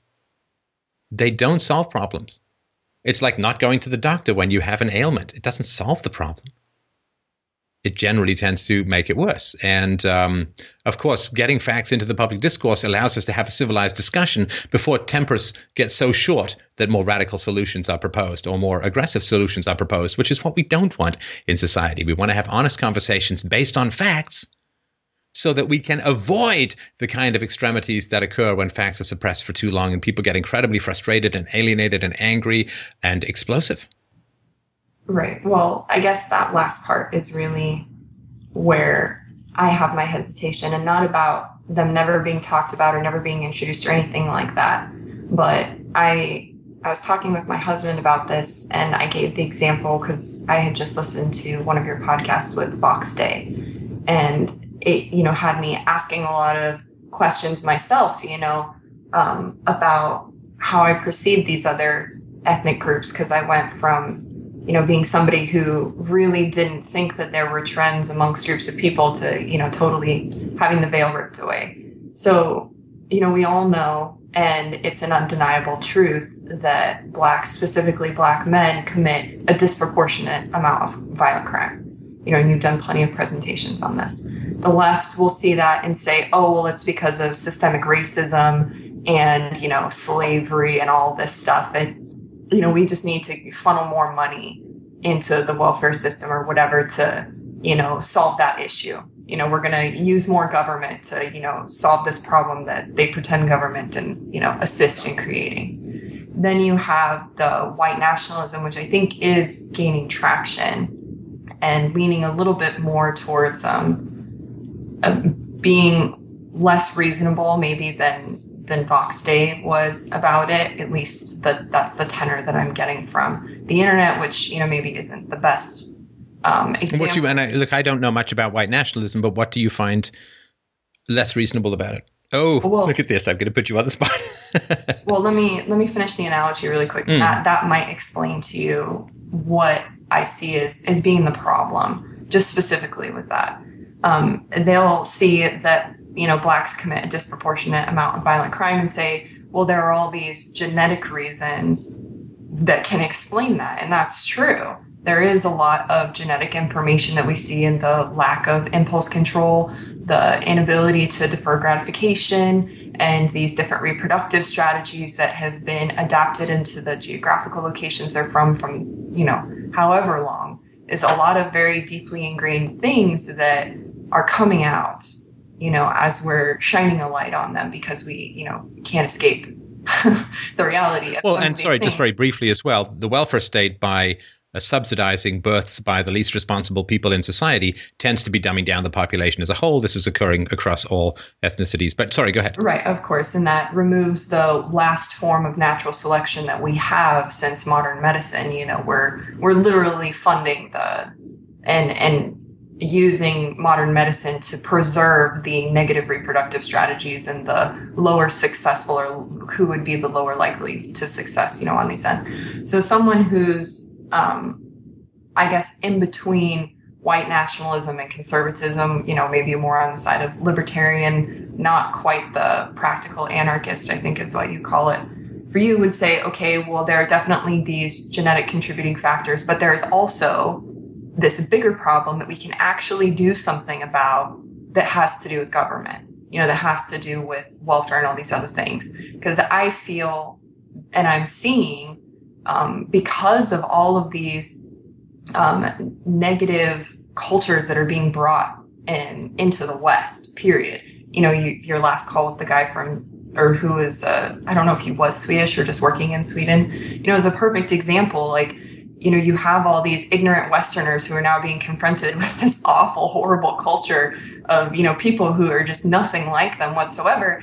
And then in response to that, instead of saying, okay, well, maybe we really need to focus more on having a totally different approach as a government and as a society overall within our own country, they start to swing towards, well, white people have done everything. Whites have the superior genetics and Asians, tack on the et al there and the Jews and whatever, and they start to focus more on just the division instead of saying, well, a lot of you are here and nothing can be done about that. We have a bunch of Black Americans that are generations in having been here. What are we going to do? Just deport them back to Africa because they commit the majority of the crimes? That's not a solution. We need to be focusing more on saying, okay, there might be these trends, but how can we, actually change the government and society to let things happen naturally instead of just zeroing in because we're frustrated and angry and people are constantly in our because they're doing that. And I sympathize with white males who are just so angry because nobody listens to them and nobody gives a damn about them anymore. And so they're just like, you know what, screw everybody else. No. It's not that nobody listens. It's that they're constantly being insulted, attacked, and blamed for everything that goes wrong in the world. And nobody listening would be a vast improvement. Nobody paying attention would be a vast improvement. Justice then. Yeah, no, I mean, it's worse than indifference or neglect would be a huge step in the right direction. So, I've done a bunch of videos that, encourage minority parents, in particular Black parents, not to spank, right? Because according to the research, the warrior gene is much more prevalent among Black kids and particularly Black males. And so we don't want to use spanking or physical aggression at any times, but in particular in that population. And we've had some great response from Black families who've taken that approach and noticed things getting much better. And so, I'm certainly doing what I can do and taking the bullets that I can take in order to try and bring better information to groups that, otherwise won't get that information, right? I mean, is it more helpful to say to Black families, well, your kids are just going to be subjected to systemic, horrible white racism from now until the end of time, and there's nothing you can do about it other than, I don't know, burn down a store from time to time? And I mean, or is it to say, what will be very helpful for your kids is if you give up on corporal punishment and reason and so and reason with your kids and so on. That's going to help a lot. And there may still be racism, but let's say you can't do anything about that. Here's something you can do to empower. Is that better? Is that more helpful? Is that something that's going to solve the problem? Well, yeah, I would say so. Secondly, if you're going to get, I don't know where you're getting information about sort of white nationalism or this alt-right stuff. I mean, if it's going to be Twitter accounts, it may not be representing the full spectrum of the thought about it. But there are reasons to be concerned about different ethnicities' abilities to live together in peace and harmony and productivity and happiness and so on. And that is a challenge. And, we're going to have to look at this. And everybody knows that there are differences and frictions between ethnicities. And for the last 50-odd years, the answer has been white racism, white racism, white racism, white racism. No other problems, only white racism. And all other information about ethnic differences in IQ, ethnic differences in culture, ethnic differences in family composition. Like if you just normalize for single motherhood, the black and white crime disparity largely disappears. There are similar races that have significant conflicts that aren't racial based. I mean, if you look at Northern and Southern Ireland, I mean, all whites. And, if you look at Europe, pretty much white and 2 world wars in 50-odd years or 60-odd years. So if you look at the Arabs, we were just talking about this is the Swedish guy, right? The Arabs fighting Arabs and so on. Human beings are tribal. We're a tribal species. We are a tribal species. Some of that shows up in culture. Some of that shows up in language. Some of that shows up in history. Some of that shows up in ethnicity. And some of that shows up in gender, in that female in-group preference is pretty significant, which makes women a kind of inward-focusing and inward-promoting tribe, and men used to until they got the balls smashed out of them by political correctness and cultural Marxism, but that's a topic for another time. But human beings are tribal creatures. We always have been. Maybe we will in the future. Maybe we won't. And we know this, right? Because even those who talk about multiculturalism as the Shangri-La and the promised land for all time are themselves fiercely in-group preference and fiercely tribal. Right. So, as I've mentioned before, all the people at the New York Times who are largely on the left or almost exclusively on the left, almost exclusively vote Democrat, they're going to hire other Democrats. They're going to hire other people who think like them. And they're going to have their own little tribe of people who are on the left and people who vote Democrat and people who think that Donald Trump is like the reincarnation of Satan's armpit or something. And they're going to hire people like themselves, and they're going to keep people who are unlike themselves away. So even the people who promote this sort of multiculturalism, they have no interest in saying, wow, we really better get a bunch of Republicans in here because, boy, it's just terrible that we're all thinking the same way. We're not multicultural enough, right? They don't, they're willing to hire anyone who votes left, I guess you could say. I remember reading some article about there was some, I don't know, one of these social science places in university, and the guy came in to interview them, and they were all Democrats and lefties and so on. And he said, "Why don't you have any Republicans in here?" And they said, "Well, 2 reasons. One, they're just not that interested, and 2, they really can't cut it intellectually, and they're just not smart enough." And he said, "Oh, that's interesting. Is there any other group that you would say that about? Blacks, Muslims, women, like, would you say, well, they're not that interested in, frankly, they're just not smart enough?" And then, of course, everything went silent, right? Because that was their tribe. Everyone's got a tribe. Everyone's got a tribe. And this basic reality of human existence, that even those who say multiculturalism, diversity is a value, they're not interested in diversity. They're not interested in any of that kind of stuff. They want people around themselves who think like themselves. It's the lunchroom test. How do people congregate in the lunchroom where you can't force assigned seating? It's the church test. Like 90% of churches in America are either one race or another. It's the Chinatown test. Like if you've just come over from China, where do you want to go and live? You want to go and live in Chinatown or Little Italy or Greek town or wherever it's going to be. And, maybe over time things can blend and all that. But the reality is we are a tribal species, and in-group preferences are significant and important. It's the whole reason why we evolved, is that you have in-group preferences. You tend to prefer people who are genetically closer to yourself than people who are more distant from yourself genetically. in general. And again, this is lots of differences and lots of people who like reaching across the aisle and all that. But anybody who says, I care for any random stranger's child as much as my own child is either insane or just lying, because we care for our own children more than we care for the children of strangers because they're genetically closer to us. And so all of this is basic reality that used to be accepted. And like all, if you aim to destroy a civilization, all you need to do is replace common sense with delusion. All you need to do is replace common sense with delusion, and that civilization will fall. And it may take generations, but it will happen inevitably. And the way that you do it is you viciously attack people for stating basic truths, basic realities. You just viciously attack them for stating basic realities, and then people shy away from it. As we talked about with the guy in Sweden, it's considered libel, is it, to have hesitations about the migrant crisis or migrant program? Okay, so people will stop talking about it because they don't want to go to jail. Well, that just accelerates. It hits the gas on the unraveling, because when you punish people for speaking the truth, you are damning your civilization to disaster and decay. So I think I don't know about the alt-right, and I don't know about white nationalism. I don't really know much about, certainly the white nationalism. I've had a show or two about the alt-right. But people are getting pretty sick and tired of being called racist all the time. Sorry, pretty sick and tired of being called racist all the time. People are getting pretty sick and tired of seeing other ethnic groups disproportionately consume welfare and their tax dollars and work less, and they're just getting tired of it. And the solution to this is, to me, bring honest conversations about race, however uncomfortable it can be, about ethnicity. Bring these honest conversations into the mainstream. I don't have a huge amount of hope that that's going to happen, but that's what needs to happen.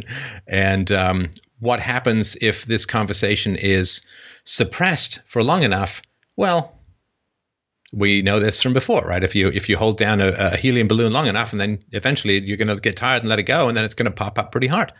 So the more this conversation is suppressed, the more the people are pushed back into the corners and screamed at for bringing basic facts, for bringing basic issues or basic problems to trying to bring those basic issues and problems and pain. There's pain in all ethnicities at the moment. I mean, the Asians feel excluded, the whites feel traumatized, the blacks feel oppressed, the Mexicans feel hunted. There is a lot of frustration and upset among ethnicities. And we know that there are certain cultures that work pretty well when they are monocultural or monoethnic, right? If you look at South Korea, it's like 99+% all the same race and group, and seems to be working, pretty well. One of the lowest crime rates in the world, especially for the big cities. And so there is frustration. Everybody's frustrated. And at some point, people are either going to have an honest conversation, or there's going to be conflict. And I'm, of course, hoping to the very depths of my soul that conflict can be avoided. But yeah, people are getting pretty goddamn sick of all of this stuff. Whenever you bring up anything that's not politically correct, you're simply called a racist and you're attacked, and people will try and get you fired, and people will attack the source of your income. And it's like, okay, so we're not allowed to have this conversation. Okay. So if we're not allowed to have this conversation, does that mean basic reality is suspended? It does not. You don't have to have conversations about how to pay off the national debt or what needs to. It doesn't mean that the numbers are going to change. It just means that instead of flying with radar and a compass, you're now just flying with duct tape over your window and 4 ounces of scotch in your chest.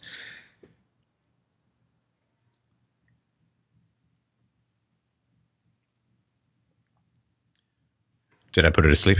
No, Hello? I was just okay. Yeah, and look, we have honest conversations about gender and race, and we get lots of different races calling in. Women are calling in, because here's a place where we can talk without, I think, people getting hysterical about basic information. But sorry, go ahead. Right. Well, I definitely don't disagree with anything that you said, and I'm not for hiding things just for people's feelings, even though maybe in my personal life I won't throw that at somebody. Because I'm just a woman. I think that's a womanly thing to not want to hurt somebody's feelings. That's your personal friend or relation or whatever. But hang on. Because that creates this false dichotomy that women don't want to hurt people's feelings, but men do. Come on.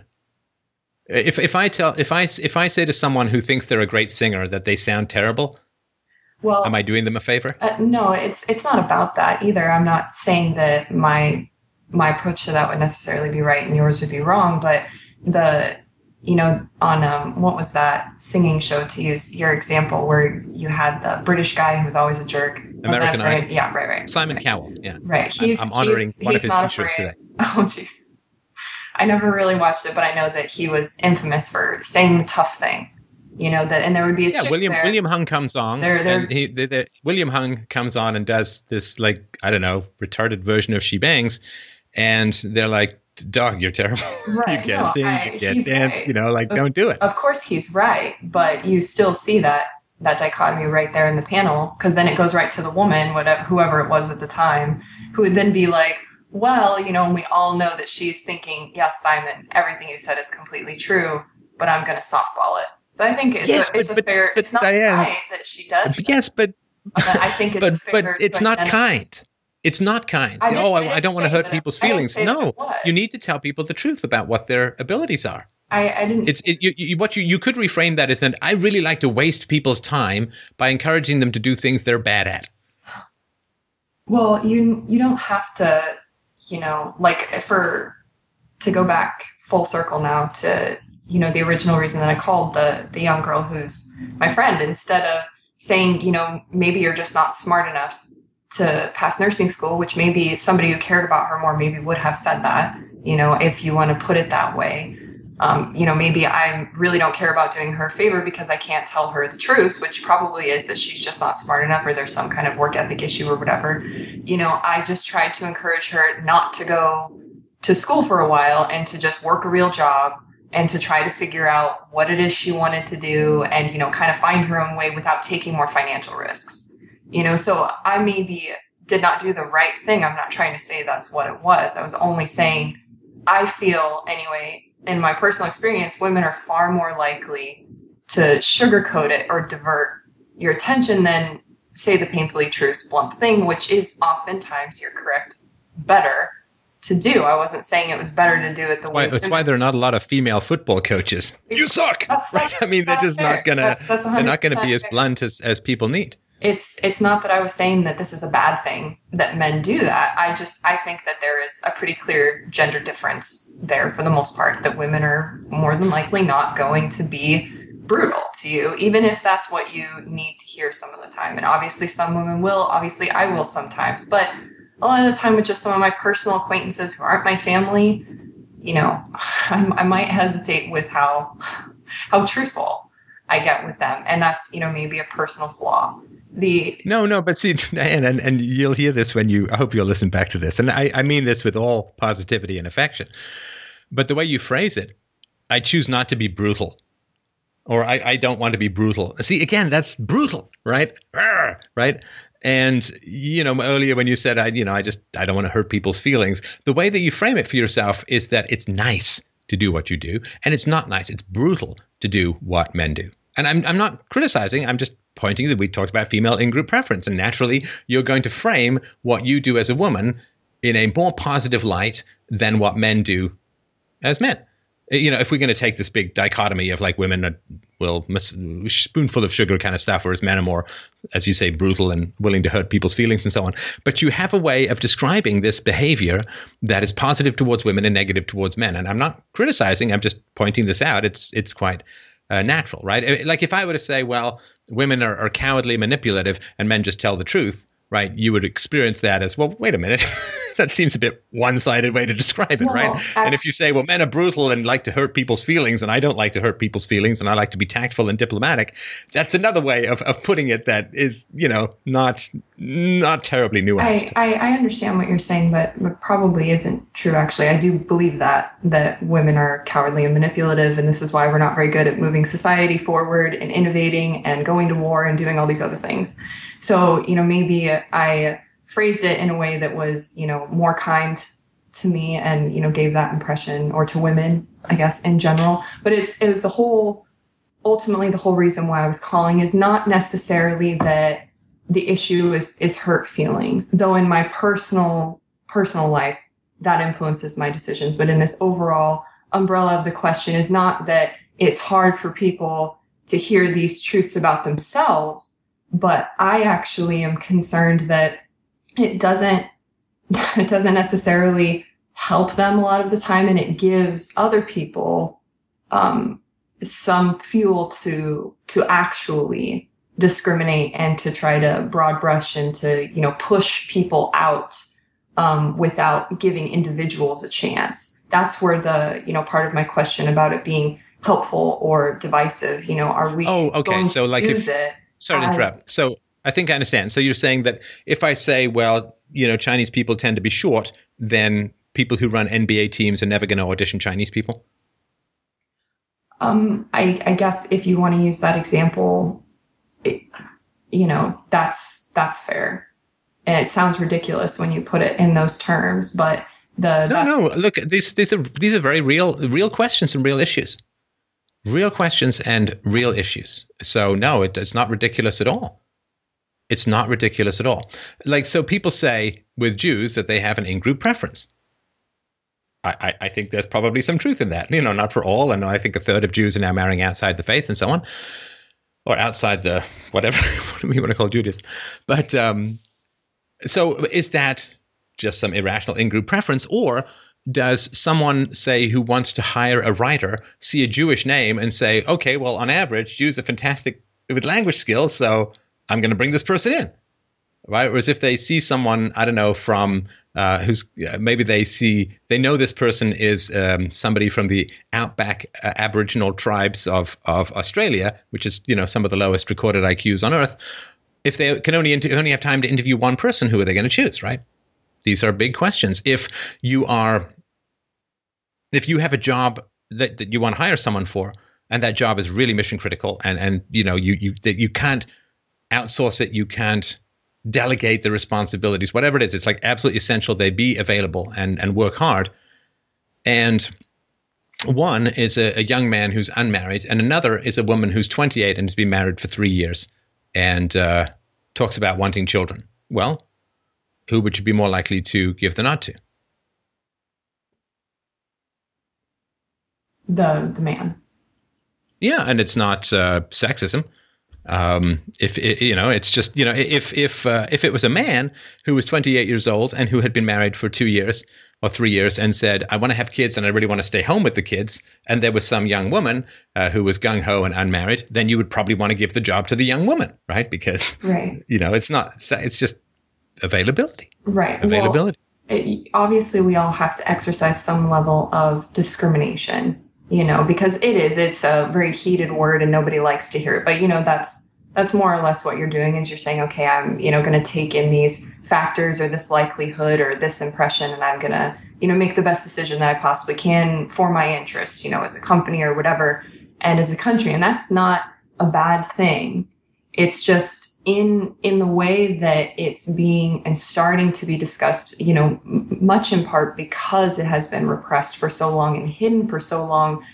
And it's been hidden so that white men specifically can just take the hit for everything, and the wealthy can take the hit for everything. We've created an environment that I worry these things are not going to be used for healthy discrimination, which is, pro-capitalism and letting things happen naturally. I think it's going to turn into real discrimination in the negative way. That's, where I've been having this issue. But real discrimination you mean prejudging groups based upon general characteristics? Yes. And on a more extreme scale, not like just saying, oh, well, the likelihood is that, this person with an Asian name is probably someone I should interview first for this engineering job, or, whatever it is, than this, person with a, Mexican last name. I don't know. They might be like, oh, I would like to see, the Asian first, maybe it goes great, maybe it doesn't. And then, maybe I'll see the other person after that if I'm not happy with the first one. Like, those are all things that are unavoidable, and they help move things forward a lot of the time, because sometimes you have to base decisions off of the broad trends, because yes, there's too many factors. But Diane, you have to trust the free market on this. So let's say Well, that the Asian guy is not a very hang on. No, but we have an aim towards a free market, right? I mean, because if these things can't be solved in a state of freedom, they can't be solved at all. Because sure as hell, government coercion is going to solve them, right? So let's say that the Asian guy is not a very good engineer, but the Mexican guy is a fantastic engineer. Well, then the person who's going to hire the Asian guy is making a bad decision relative to the value of the Mexican guy. And so over time, people who make bad decisions when it comes to hiring, well, their businesses tend to go out of business, which is why I put so much time and effort into hiring people and interviewing them and giving them tests and all that when I was in charge of the software arm of a software company. So if there's good reasons for the Mexican to go be hired, then whoever won't hire him is going to be losing out a wonderful, productive, and amazing and cool employee who's going to raise the standard of everyone. Like a really great employee will raise the standard of people around him. You're not just hiring one person to sit in a cubicle. You're hiring a ripple effect because other people become competitive and want to do better, and he raises everyone's game. Whereas at the same time, if you hire someone who brings everyone down, it's not just that person the productivity is a problem. They bring everybody's productivity down because everyone kind of slows down and everyone gets resentful and all this kind of stuff, right? So just trust the free market. If there's good reasons to hire one person over another, the only color that matters to the market is green in the long run. And so I say just trust the free market is going to get done what needs to get done. I would love to see people hire more minorities, but you have to make it easier to fire minorities if you want people to hire them. Otherwise, they're going to try and avoid it because if the minority doesn't work out, they don't want to end up with some discrimination lawsuit, right? I mean, we see this in France, not about minorities, but just about workers as a whole. People hate hiring workers in France because it's almost impossible to fire them. And so, if some basketball team, let's say there was some crazy prejudiced basketball team owner, I guess we've seen that before, say, well, we're never going to have a Chinese person on this team. Okay, well, Yao Ming will go to the competitor's team and will kick their ass, right? Right. No, I agree with everything you said. It's just, I guess there's nothing can be done about it. If you want the truth to be out there, you kind of just have to let it fall where it does. And I do. I hope it turns to productivity in the way that the free market should operate. It just seems like we all have been running the government so long, we've, forgotten, I guess. Yeah, we still want to manipulate the outcome so people's feelings don't get hurt. I understand all of that, and that is a wonderful and sensitive approach and a girly approach, which, I'm not criticizing. I'm just pointing out, I was always told when I was a kid. It's not better. No, it's fine. There's lovely things about it. There's this old Charlie Brown cartoon, I guess Peanuts cartoon, where I think it was Linus was able to predict what Charlie Brown's grandmother was going to say. And he said, okay, Charlie Brown and Sally each take a picture to your grandmother. I'm going to predict she's going to and ask which is better. And your grandmother's going to say, I think they're both very nice. Right?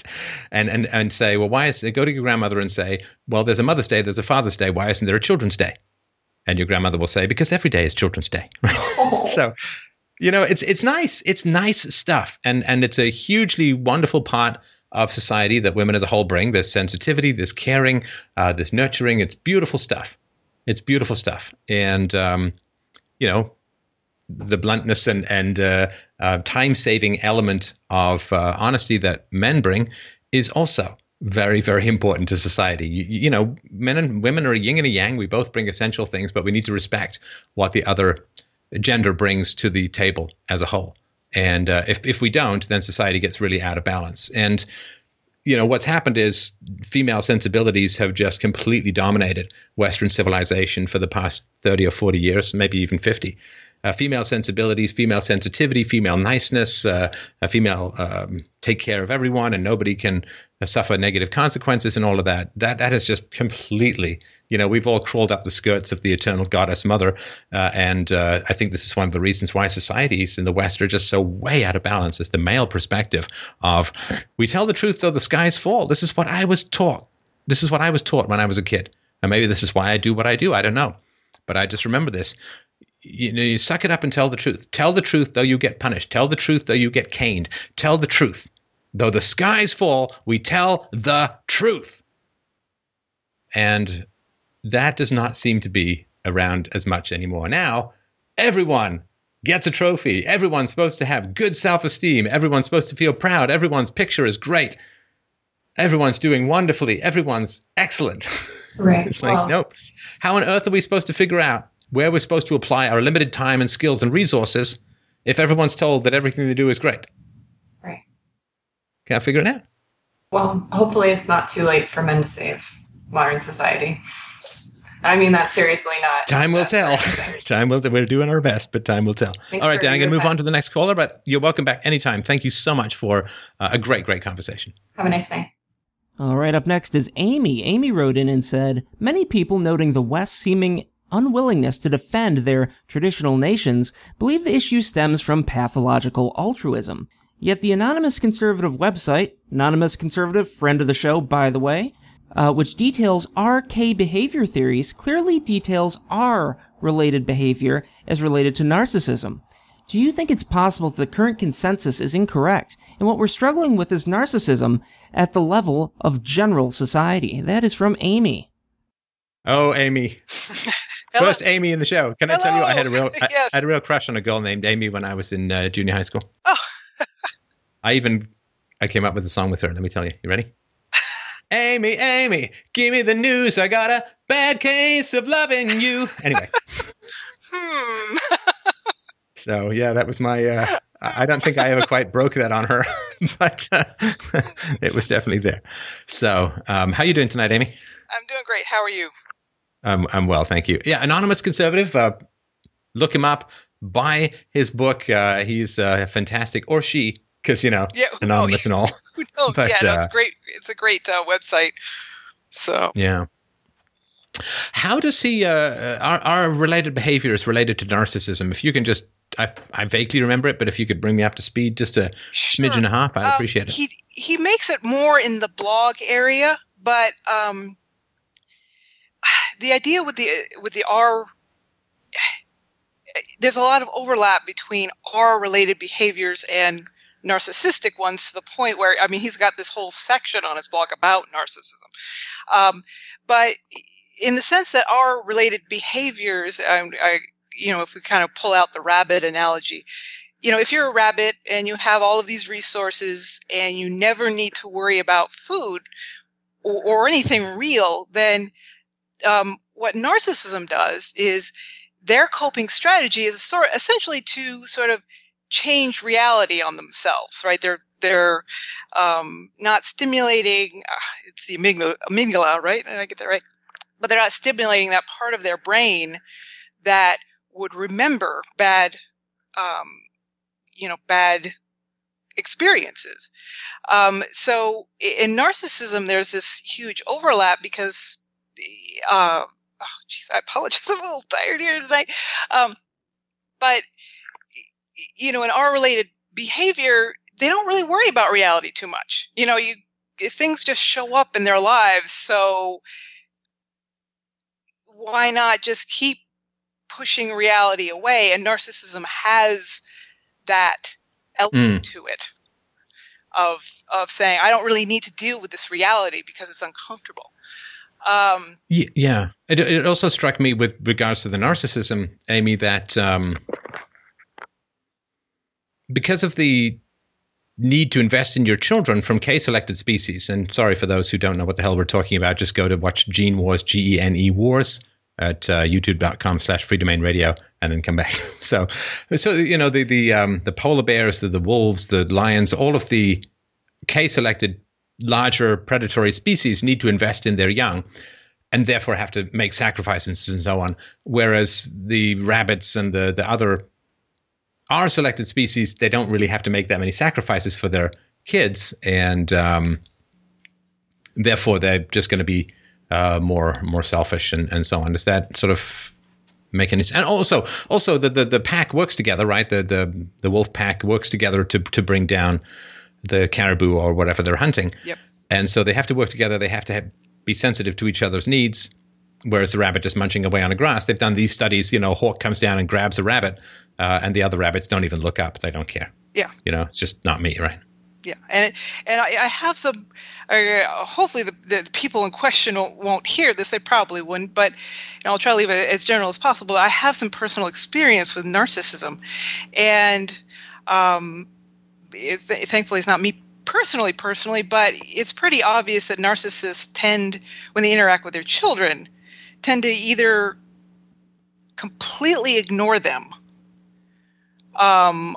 or there's this sense that they can sort of just emotionally eat away at them for all practical purposes. They can turn, because a child is in a vulnerable position, and so if, they're trying to get rid of this reality, well, there's this child here who has real needs, but they can also be used to push away, be helpful.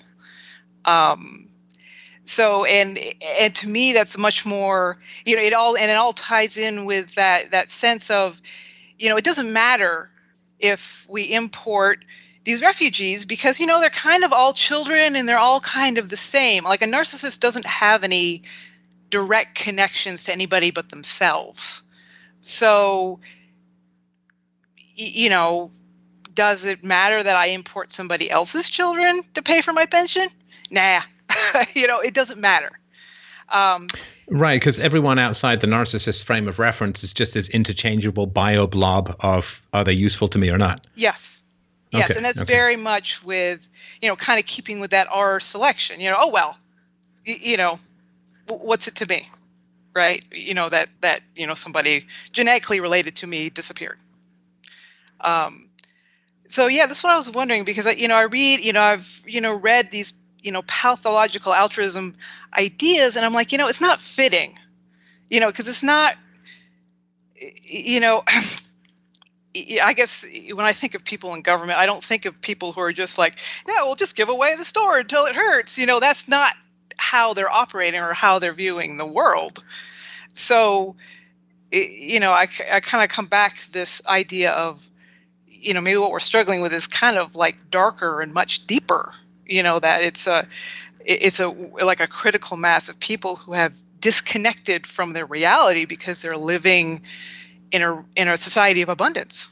They can afford to disconnect, in a very dramatic manner, basically. Right. Yeah, and I guess it takes real empathy to figure out who's going to change and who's not going to change. Right. I mean, it's interesting to me that the people who tend to be the most selfish tend to be the less able to figure out which cultures are compatible with each other or not. Oh, yeah. So, sorry, Mike's just pointing out that Anonymous Conservative has a whole book on it, which I'll have to check out. And it's entitled How to Deal with Narcissists, Why They Become Evil, How They Think, and Strategies and Techniques to Take Control. Yes. Although he has some of it on his website. And like I said, this is somewhat of a personal experience, but I'll skip to the end. You really have to isolate yourself from them. I mean, to me, the hardest part is when I hear stories of children, because they're just so vulnerable. And I mean, I think the good news is that a lot of children can become sturdy. Like that, it ends up being sort of a trial by fire, but, obviously other children end up in suicide and, just emotional wrecks, for the rest of their lives. Because, there's nothing normal about working in a narcissistic environment, because, these kids tend to be trapped in, and that's why I kind of, with the millennials, I tend to relate a little bit, because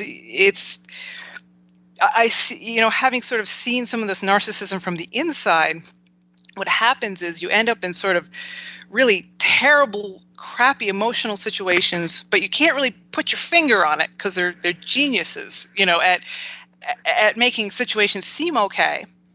And to the outside, and they're also very focused on their image. So what comes first in any situation is how this looks to some random stranger. I mean, it's fascinating, the idea that, the person that theoretically will take care of them in their old age is totally irrelevant in how they act in the world. It's, their next door neighbor who they'll move away from in a year from now is who counts, right? And so,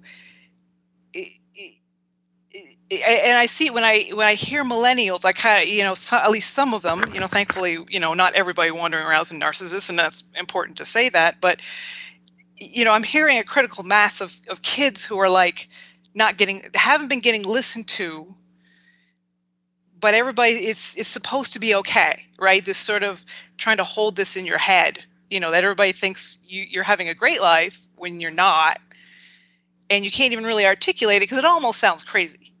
I don't know. I guess it's kind of where I am with some of these kids with the alt-right, but the other thing I had thought of when we're talking about pathological altruism versus narcissism is you'll see in the alt-right a lot of lengthy discussions about virtue signaling, and to me that's another. We all virtue signal. I'm a good person by how I act, or in minor normal human ways, right? Sometimes how we dress is that's virtue signaling. But for a narcissist, virtue signaling is like a must. Like it's absolutely part of their world in a way that isn't for the average, more average personality. And I see that, and again, I make that connection. I'm thinking, we've got a bunch of people on the right, on the right and the left, who are sitting here going, "Hey, look, I'm not a racist. Hey, great news, I'm not a racist either." Well, that's how narcissists interact with each other when you take them to an extreme, right? They're not really they have no connections to each other except for, trying to impress the stranger with just how awesome they are. And that's why I keep coming back to this idea that we can't really be a pathological altruism. It's not fitting with a lot of other observations that people are seeing, out there. Right.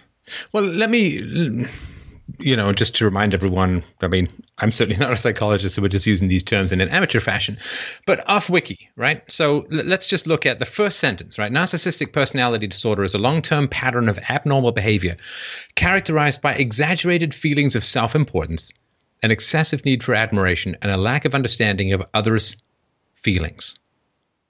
All right. Now let's look at your average politician who's trying to get some big plan. Let's say a Swedish politician or whatever, right? Exaggerated feelings of self-importance. Okay.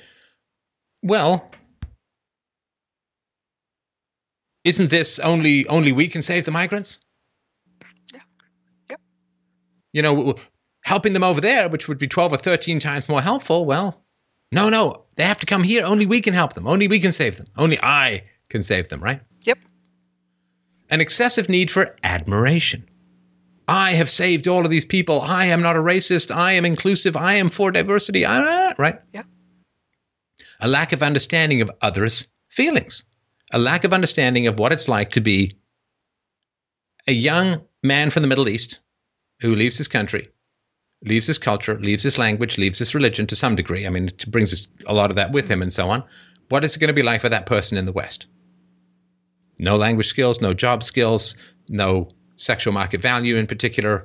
How's it going to work? What's right? So to me, the narcissism is pretty important for this kind of stuff. Lack of understanding of others' feelings. Angela Merkel, didn't her party just suffer the biggest setback in German politics and modern German politics just recently? Oh, yeah. Yes, I mean. Right. Lack of understanding of how the Germans are going to feel about what she's done.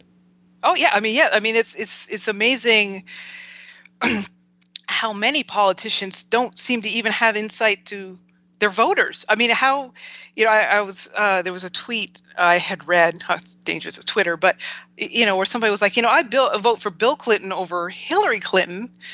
And it basically, the reasoning was he's basically an old-fashioned political hack who at least gets, gets what his voters want. Even if he has no particular principles, he, is at least conforming to that.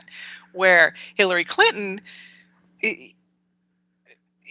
is she talking? I mean, she's not really talking to anybody except for maybe the people in the donor class. That are her donors. Right. I mean, because there's nothing compelling. I mean, I can't imagine anything that is compelling if you're really black. I mean, maybe if you're a young black woman at college, maybe, but that's not all of the voters. That's not all of the black community in America. It's very strange. I mean, it's very strange to kind of live in this political era where the politicians themselves aren't even showing any insight into their constituency. You kind of understand the other, not understanding that, but. And the fragility of this sort of vanity, to me, is what makes these kinds of people, it's impossible to criticize them. Oh, yes. Yes. Right. And certainly, as far as I understand it, narcissists are not good candidates for talk therapy. By the way, I'm a big fan of talk therapy, just to remind everyone.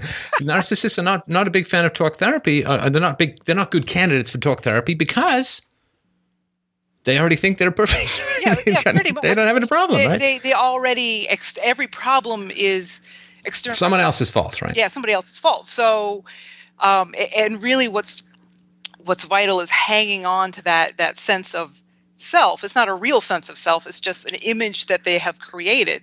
And so it's critical that image is much more critical than, talk therapy or, and I read, it was a book about borderline personality disorder, which is awfully close to narcissism. But I think between the two, they suck up a tremendous amount of long-term mental health resources, because if you can get them to go, they're almost always going for something else, like depression, or because they're like quite often they're messing up their lives too if they're not, if maybe they're not the brightest, they're going to approach their lives in a way that people are always angry at them, and they're always messing up in social situations and things like that. So,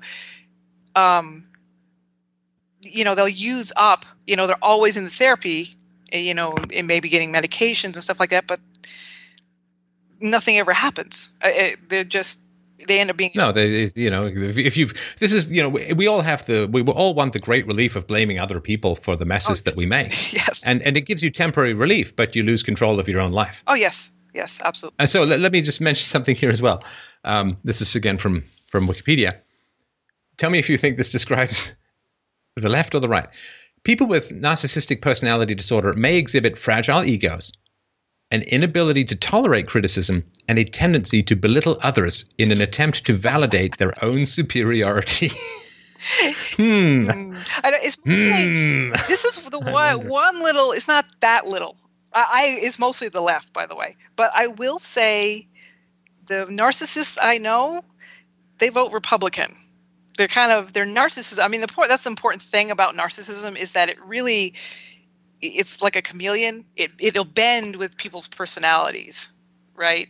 And that's why it's so hard to spot. It's not this set of ones with enough experience, like the anonymous conservative has. You can start to pull out specific traits, but it's not always somebody on the left who's going to have that. It's just much more likely. I mean, just, in terms of how they always operate, how they operate. Amy, we're smart enough to not do false dichotomy planet, right? Yeah, exactly. The tendency is this. Well, not everyone. Yeah. Okay, we got it. Got it. Now, let me make a bit of a case here, though. Because I think that you may have a false dichotomy, since we're on the topic, you may have a false dichotomy with regards to narcissism versus pathological altruism. What if they're not that dissimilar? What if they're not? So pathological altruism is where you want to help others to the point of self-destruction. What, isn't that an inability to handle negative feedback? In other words, if you're not out there selling, like breaking up your spine into tiny pieces to help other people, then you either experience a huge amount of self-criticism or you feel that you're opening yourself up to criticism for others. Pathological altruism is, again, it's just my understanding of the term, but pathological altruism is where you're not giving honest feedback to yourself or to others. You are enabling others' laziness or bad behavior or exploitation of you rather than having needs of your own. So you're doing lots of negative things. And why? Wouldn't it have to do with an inability to handle negative feedback? In other words, if you have been enabling somebody's bad behavior, I mean, I'm guessing it's something like, calling in sick for your husband who's actually got a hangover and getting drinks for him and picking him up off the floor and like all this kind of stuff. if you have trained people, in a sense, in your life to treat you that way, to view you as just an all-available resource no matter what, then if you try and pull back on that behavior, if you try to be more assertive and say, no, I don't want to do this, no, I'm not comfortable with that, then aren't you opening yourself up to significant amounts of attack now, or criticism? And the avoidance of criticism is, to me, maybe common between narcissism and pathological altruism. You don't have an ego strength strong enough to experience significantly negative feedback without self-attacking. I would tend to call it maybe a sub-behavior of narcissism. I mean, the problem with narcissism is that it's really, and he has some very strong words for it on his blog, the Anonymous Conservative does, it's a very self-centered thing. And it's hard, in the end, the people who are giving away resources are not actually giving away their own resources. Which you mean in politics? In politics, right? I mean, if we're talking, Merkel is giving away other people's future. I mean, she's going to be fine. Whatever happens to her, she'll be fine. She's got no kids anyway. So. Be fine. So, in the sense that it's not actually affecting her, I have a hard time calling it pathological altruism. Although I'd have to concede that it's possible that narcissism could bend that way. It could be. It's just. It's not, I don't know. It's just usually, though, that, narcissists tend to view other people as objects. So. Right. And the voters are objects. Yeah. And even the migrants are objects to serve her preferences, her pleasure, her ego, I would guess. She needs to be admired. Oh, yeah. She needs to be admired. Look what's happening to the Eastern European politicians who are saying no to the migrants. Well, the media, at least the European media, is taking a long, slow, horrible dump all over them. Oh, yeah. Right. So they obviously have maybe had a bitter experience, but they have the ego strength to say, well, no, I'm not going to do this. My people don't want it. I don't see how it's going to work. I've seen it not work in Eastern Europe. They have more direct experience. So they're able to say, no, I'm not going to do this thing that would be enormously popular. I'm not, because narcissists eventually, I think, are pretty much controlled by praise or attack, praise or blame. Oh, yes. And so I think that she's virtue signaling. Virtue signaling is, of course, when you wish to do something in order to be perceived as good, not because it actually is good. Yes.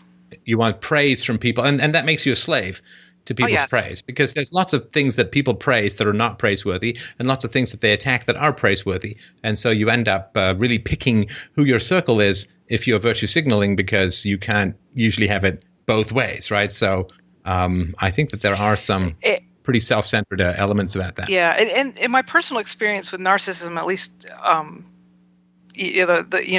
the specific people I'm thinking about, it's almost to the point of comedy that, I'll what interactions I do have with them, I'll say, I try to limit them, but I'll say I'm doing this X thing, and it comes out that they're like, oh, well, we need to do this X thing because I was doing it. Like they have to, there's always a pack, and they always have to fit in to that group. And yeah, you become a slave. I mean, I am sure that the people that I know, they have no idea what to make of me. I mean, just, just like, well, especially when you come on this show.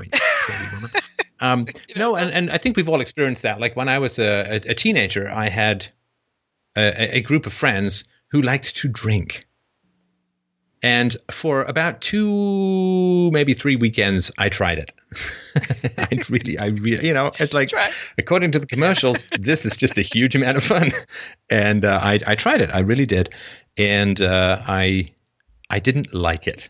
I didn't like it. I would never sort of get this abandonment of ego. I don't know. Some people drink to escape themselves. I'd still be myself.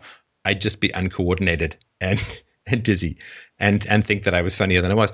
And then I'd go to bed, and what's that old Dean Martin joke? You're not drunk if you can lie on the floor without holding on. But I'd be in the bed. I'd get the spins.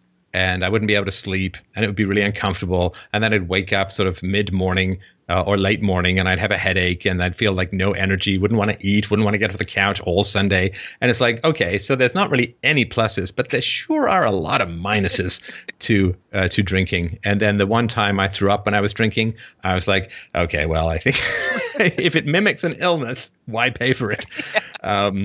So I had but I had friends, and they wanted to go and drink. And a lot of their life was figuring out where to drink and how to get the drinks, and never really how much to drink. The answer seemed to be until there's nothing left to drink. And, they would sometimes congregate in parents' basements, and they'd go through, I don't know if this is old school 70s stuff or 80s stuff, but, people used to have these basements with these bars, and they'd have all these like multicolored liqueurs and crap, which hadn't been opened since, I don't know, World War II. Yeah. And for like wedding gifts. Yeah, it's just something. It's like, wow, this is really, really green. I wonder if we can drink it. And then you'd mix and match, and then it would just be like, wow, this is. I'm now in the process of turning myself inside out because I've had too many liqueurs. So now I'm an alcoholic with diabetes. So I couldn't get into the drinking thing. And I guess the last time I was drunk was probably at an after-cast party for a play I was in when I was like maybe 20 or 21. And that's just because it was a Savage Punch, and I was, every now and then you're having a good conversation with someone, you don't really notice how much you're eating, or, hey, where did all the chips go?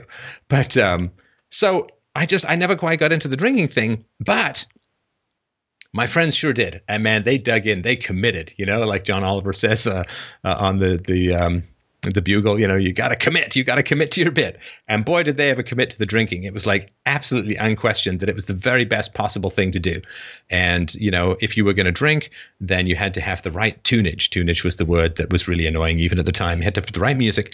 And you also had to have a small amount of coins so that you could play poker for nickels and pennies and all that kind of stuff. And it just that was the thing to do. And man, if you weren't drinking, what were you doing? Why would you bother getting together without drinking? So basically, human beings were props by which you could say, well, at least I'm not drinking alone. That seemed to be the whole deal.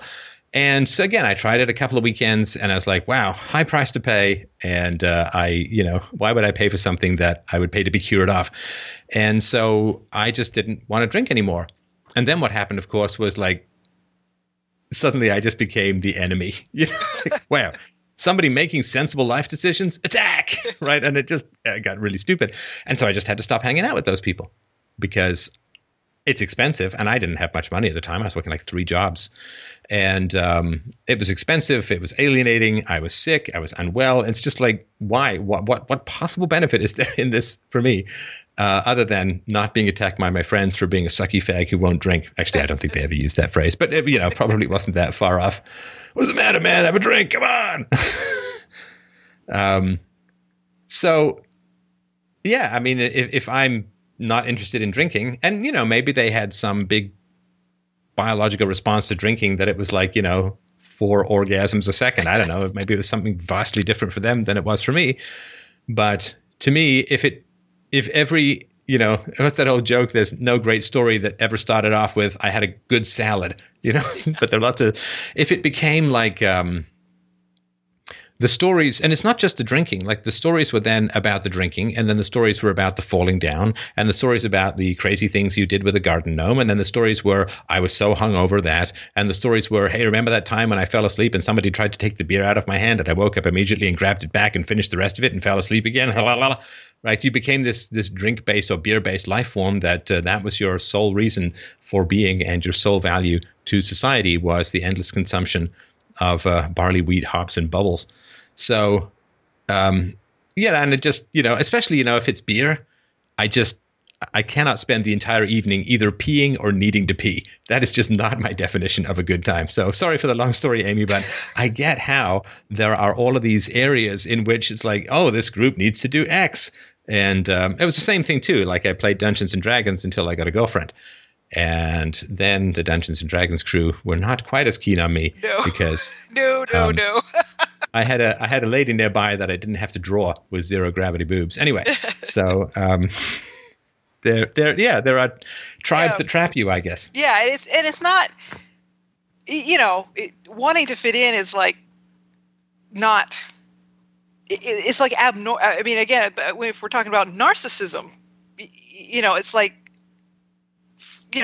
up a notch, right? I mean, just crazy things like, I just had back surgery, but I'm going to go for a hike because my daughter did, that kind of level of I have to fit in this that is even beyond like, just sort of the normal young. Yeah, I mean, we all have to fit in because people who didn't fit in didn't get to pass along those genes. Yeah, no, so, yeah. I mean, there's that's normal, natural there's this to me. Normal level, but but they'll get super, it's almost difficult to imagine not trying to. Yeah, I mean, and it tends to be around controlling other people's behavior. Yep. Through intimidation and threats and punishments and all of that kind of stuff where you. Like I remember, I don't know, a couple of years later running into the same drinking crew and they were doing the same stuff that they were doing before. But, they still had to remind me that I was still a loser for not coming out and, sacrificing. Not blowing your paycheck to feel ill every weekend. Yeah.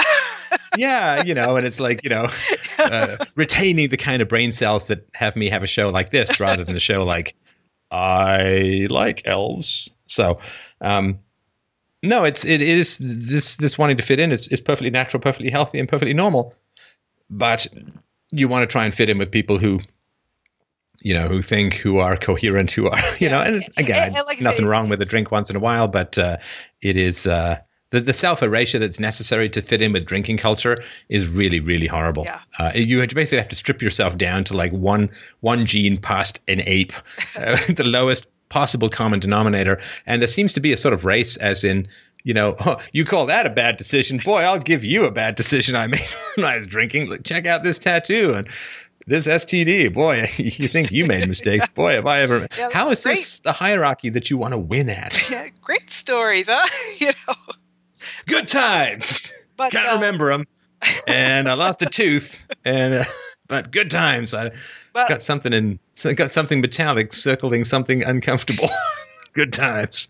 Oh no. But I'll pull it. Kind of to pull this back. Oh wait, one last thing. I'm sorry to interrupt. One last thing. Just follow it. I'll never get to tell these stories again because there'll be no circumstance in this show where this makes sense. But have you ever had this? I don't know if you've ever been around a drinking crew. But if you ever want to see panic in a drinking crew, they get to some place remote. Like let's say they're going to a cottage. Now, near a cottage up in Canada here, a cottage is like 3 hours from town or whatever. Right? Yep. Get to a cottage. Went up once with a group, got to the cottage, and they were always suspicious of me because they're like, yeah, you're the kind of guy who's like, everyone's sitting on the dock and relaxing and they're having a beer and, they're full of pizza and someone comes up and says, hey, guys, let's play Pictionary. And I was like, don't be that guy. Don't be that guy. But anyway, so we got up to this cottage and it was going to be a long weekend. And everybody's unpacking, but there's this growing sense of unease. And I don't just mean because you're running back and forth because you're getting dive bombed by these mosquitoes the size of Stukas that will basically suck out your armpit through your nose if they get attached to you. But it was there was a sense of unease. It's like one guy was like, we were all in there, and one guy turns to the other and says, do you unpack the whole car, man? Is the whole car unpacked? Is the whole car unpacked? Yeah, the whole car's unpacked. No, can't be. Go check the car. Make sure that just check that everything's. It's got to be something else in the car. Guy runs out, getting past the, just you had to have naked people jumping up and down with honey attached to them just so they can pull off the mosquitoes. Guy comes back, no, man, everything's out. We got the fishing, everything's out. It's like, but where's the beer? Where's the beer? And then there was this silence, like, where's my child? Where's my youth? Where's my virtue? It was like literally we'd left someone behind on battlefield. Where's Jake? Where's Jake? Jake would do anything for us. Where's Jake? Where's the beer? Somebody, like everyone thought that everybody else was bringing the beer. And somehow these people were facing a weekend with each other unmedicated. like without any alcohol. And then it was like, check the house, check the house. You know, like somebody whose alarm goes off in the middle of the night and they think it's an intruder. Check the house. There's got to be some beer here. I don't care. Rubbing alcohol. I don't pledge. I don't care. Give me something to erase my brain from you people. And it was just horrible. And the entire conversation that evening was people blaming each other for there being no alcohol. And then, of course, somebody took a 2-hour drive to get some beer the next day. But it's like, where's the beer? It's like that was the last straw. It was like, wow. Oh, no, we have to enjoy each other's company while sober. God help us. Anyway, sorry about that. Go on. Anyway. Okay, man. Okay. So what I was thinking of, though, was that... In conclusion, you were right about everything. What I was thinking was that, part of that, what I would see like as a critical mass of narcissism, but especially in politics. I mean, politicians were always going to be... like tend towards narcissism, like that was just a given. But if they're growing the state, for sure, yeah. If they're aiming at shrinking it, not so much. Yeah, but so part of that, if we even tie into like globalism and nationalism, a narcissist doesn't really have a hard time like throwing away his culture because he's trying to fit in. Like nothing about the past would be of interest to hang on because there's just so much energy expended into fitting in.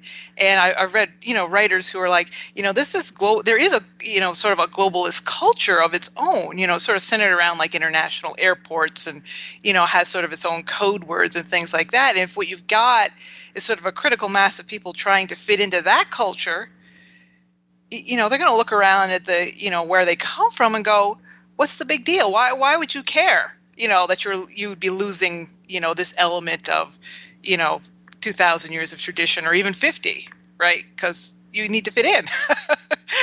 Well, and they would be addicted, right? I mean, I've talked about politics being political power is an intensely addictive environment, system. Climbing up the hierarchy gives you crazy addictive rewards, biofeedback. And so, somebody was asking me the other day, well, do you really think that the politicians would destroy the culture and like would they? It's like they're addicts. Oh yes, they're addicts. Again, I got to put in this star Donald Trump, whatever, right? But in Europe, I mean, for the most part, I think the ones in power, they're addicts. Yeah. And do gambling addicts destroy their families? Do they destroy their savings? Do they destroy their lives? Of course they do. Oh yeah, on a regular basis. Not all of them, but a significant proportion of them do. Alcoholics, do they destroy their lives? Did they destroy? Right? Yeah. Yeah, it's just Edward Albee just died, and the guy was a terrible alcoholic for periods of his life.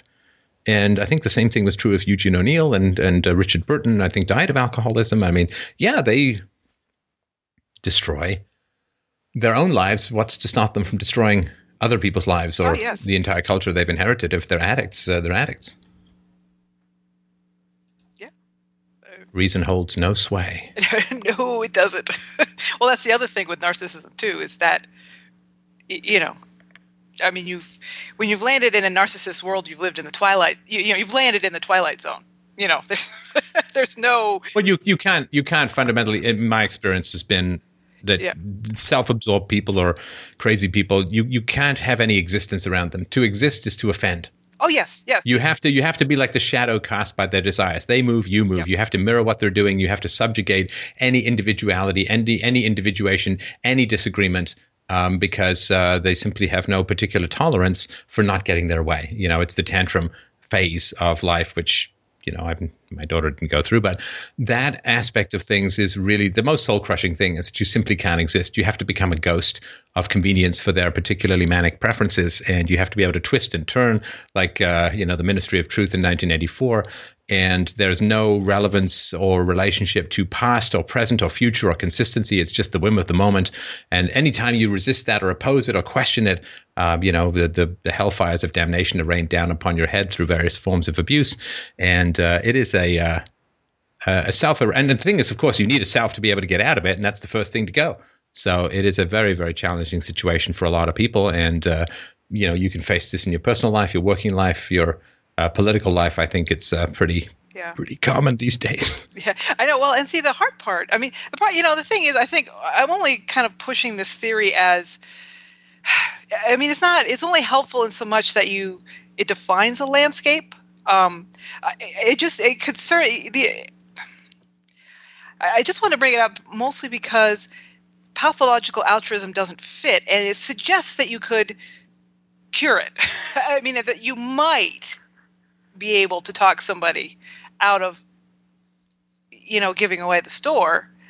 My personal experience with narcissism is that there's no talking through it. And it's also a much more negative thing. I mean, the narcissist, I mean, it's weird, but pathological altruism is like, yeah, I'm just so nice that, man, look at that. Where if you say, I just don't like to hurt people's feelings. Yeah, exactly. Where if you look at that same behavior pattern, I mean, it's sort of like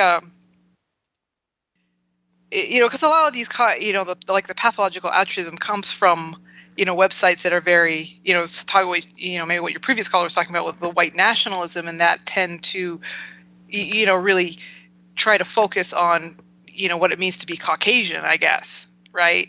And it's sort of, it's kind of funny to me because it's almost like a backhanded compliment. We white people are just so nice, well, it's hard because, it also, this ties into your callers previously were all kind of tying into this for me, but, we kind of need the truth if we're going to try to tackle going forward. And I don't think we're in the situation because white people inherently are just so nice that they go crazy with it. It's, oh yeah. I mean, I do too, that the alt-right is somehow white superiority or white supremacy. Yeah. I mean, nobody criticizes white people like the alt-right.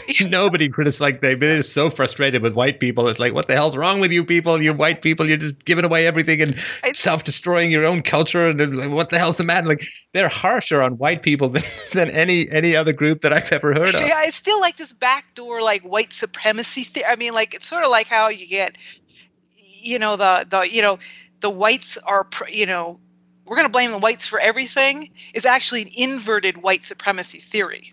Like you can't, in order to have the ability to destroy everything, you have to be superior to it. Right. So. Well, no, you can blow up a house without knowing how to build it. And I think that's what they're viewing as the sort of self-destruction of Western culture that's sort of going. Like, they're always talking about race, like slavery and, we're holding you out of the school system and, all that kind of, it's like the things they actually talk about, I mean, is about access to like, white wealth and these institutions and things like that. And it's, yeah. I mean, I don't know, again, much about it, but my understanding is that A, they're tired of being called racist all the time and taking the blame for something which may just be human biodiversity. And number two, look at Detroit in 1950, look at Detroit in 2016. Absolutely. And those are things where, there are legitimate questions to be raised. I don't know what the answer to them all is going to be, but they certainly do need to be raised. All right. Yeah. Amy, is there something you wanted to, I'm going to give you, because I went on with long stories, I'm going to absolutely give you the last word of our entire conversation. And we talked before, right? Yeah, we did. Yeah. I remember it. Okay. So yeah, feel free to close it off with whatever you've got the platform, and I'll duct tape my head.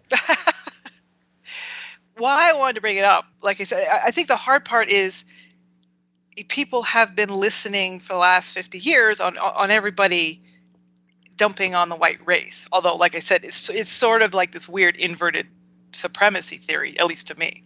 But it is negative. It's all negative. And, that to look at why whites, or at least Western nations that are white majority, seem to be suicidal all of a sudden, and to come up with like maybe a negative reason, which is like narcissistic tendencies, I think would tend to be really uncomfortable. I mean, it's like adding to the dog pile, right? I mean, it's terrible and negative,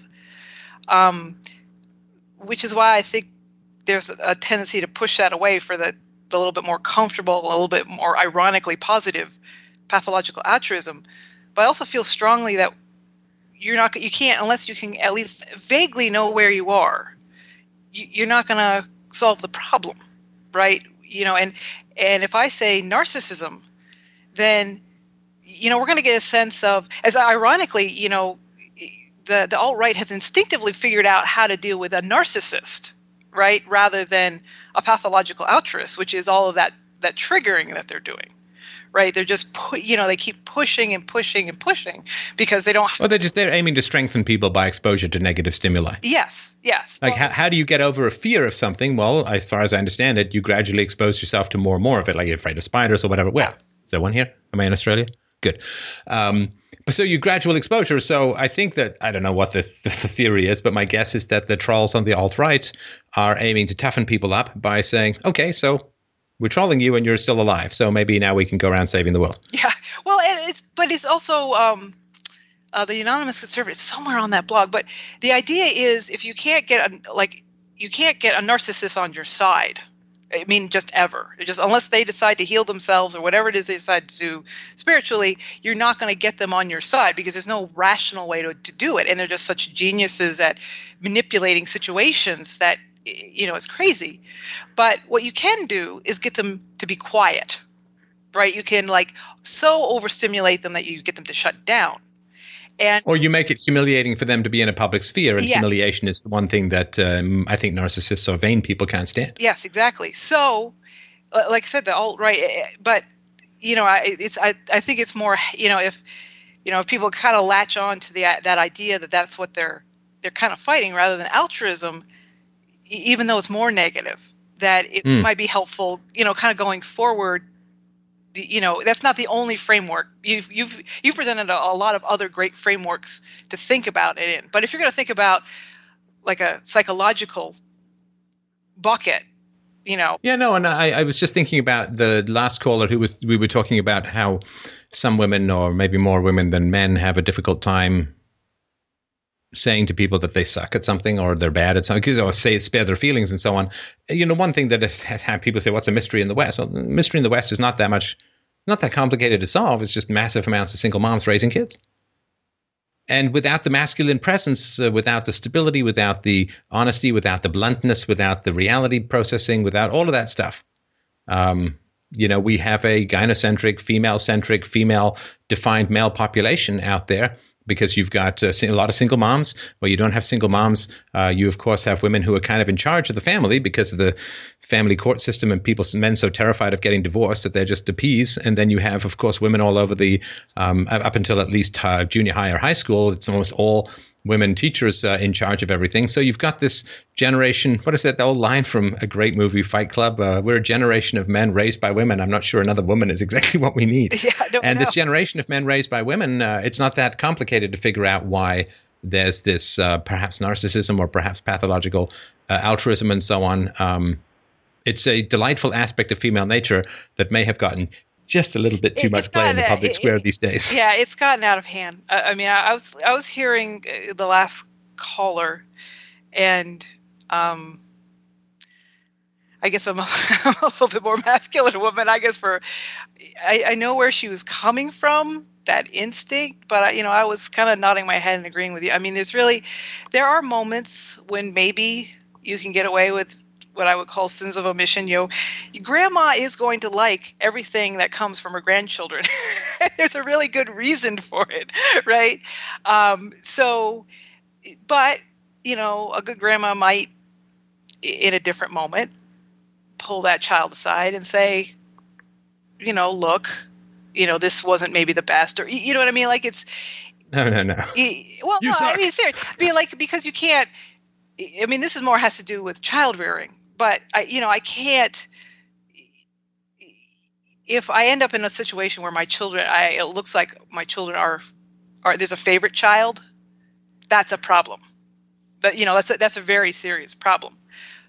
Well, it's like a friend of mine's kid years ago drew some fairly average picture and said, "I'm going to sell this for $20," and I'm like, "No, you're not." Well, see, that I will actually say, also not going to happen. Great job, but I've actually had moments where. Like my daughter said to me, and I like have actually said, "No, you're not selling that for." Yeah. It's a great job to me, But I'm thrilled that you can do it. But yes, but a horse that can count to 5 is an extraordinary horse, but not an extraordinary mathematician. So, I mean, and so that bluntness and that the reality check that men bring. Yeah, it's a general rule of thumb, and it's it's important. That's missing. I mean, I do see as sort of just this common thread outside of mainstream conservatism, which is just, it seems like they're just off the rails with the feminism and stuff. But we need more men out there. We need more men. And we'll get them when the government runs out of money. Yeah. When the government runs out of money and women have to get back to being in the business of relating to men again and pleasing men, just as men have been in the business of pleasing women for the past 150,000 years. When the government runs out of money, all of this stuff will align itself back, and all these ideologies that are so carefully constructed will all fall apart, and we'll all get back to the basic lizard brain associations, and society will work out. Hopefully it happens in time. Yeah, we'll see. Well, I don't see us getting through this without some bumps, though. I mean, there's going to be some bumps. There's going to be some bumps. No way. And I see people who are like, well, what we want is the extreme. We like, let's get Hillary Clinton on there because she's going to add gasoline, make it go faster. And I'm like, I'm not really sure that when you've got a burning building, the best idea is to throw gasoline on it, right? Well, she would make other decisions. Yeah, she would make other demographic decisions that might make things even more exciting. But all right, Amy, I'm going to close it off. I really, really appreciate the call. It was a great pleasure to chat. Please call back. You're welcome anytime. And certainly we got great feedback from our last conversation. Thanks, everyone, so much for listening and for watching. Please check out the videos we put out recently on the New Jersey and New York terrorist attacks this last weekend. It was a lot of work, and I think they're very good, and I think they're very helpful and explanatory, as is the one that we put out on what's going on in Syria at the moment. Sorry, that's been a lot of current events, not so much abstract philosophy, but that's where we are at the moment in the world. Thank you, everyone, so much for watching and for listening. Please come to freedomainradio.com/donate to help out the show. You can follow me, of course, on Twitter. Please like, subscribe, and share every video that you get a hold of from us, and use our affiliate link at fdrurl.com/Amazon. Thanks, everyone, so much. Bye-bye.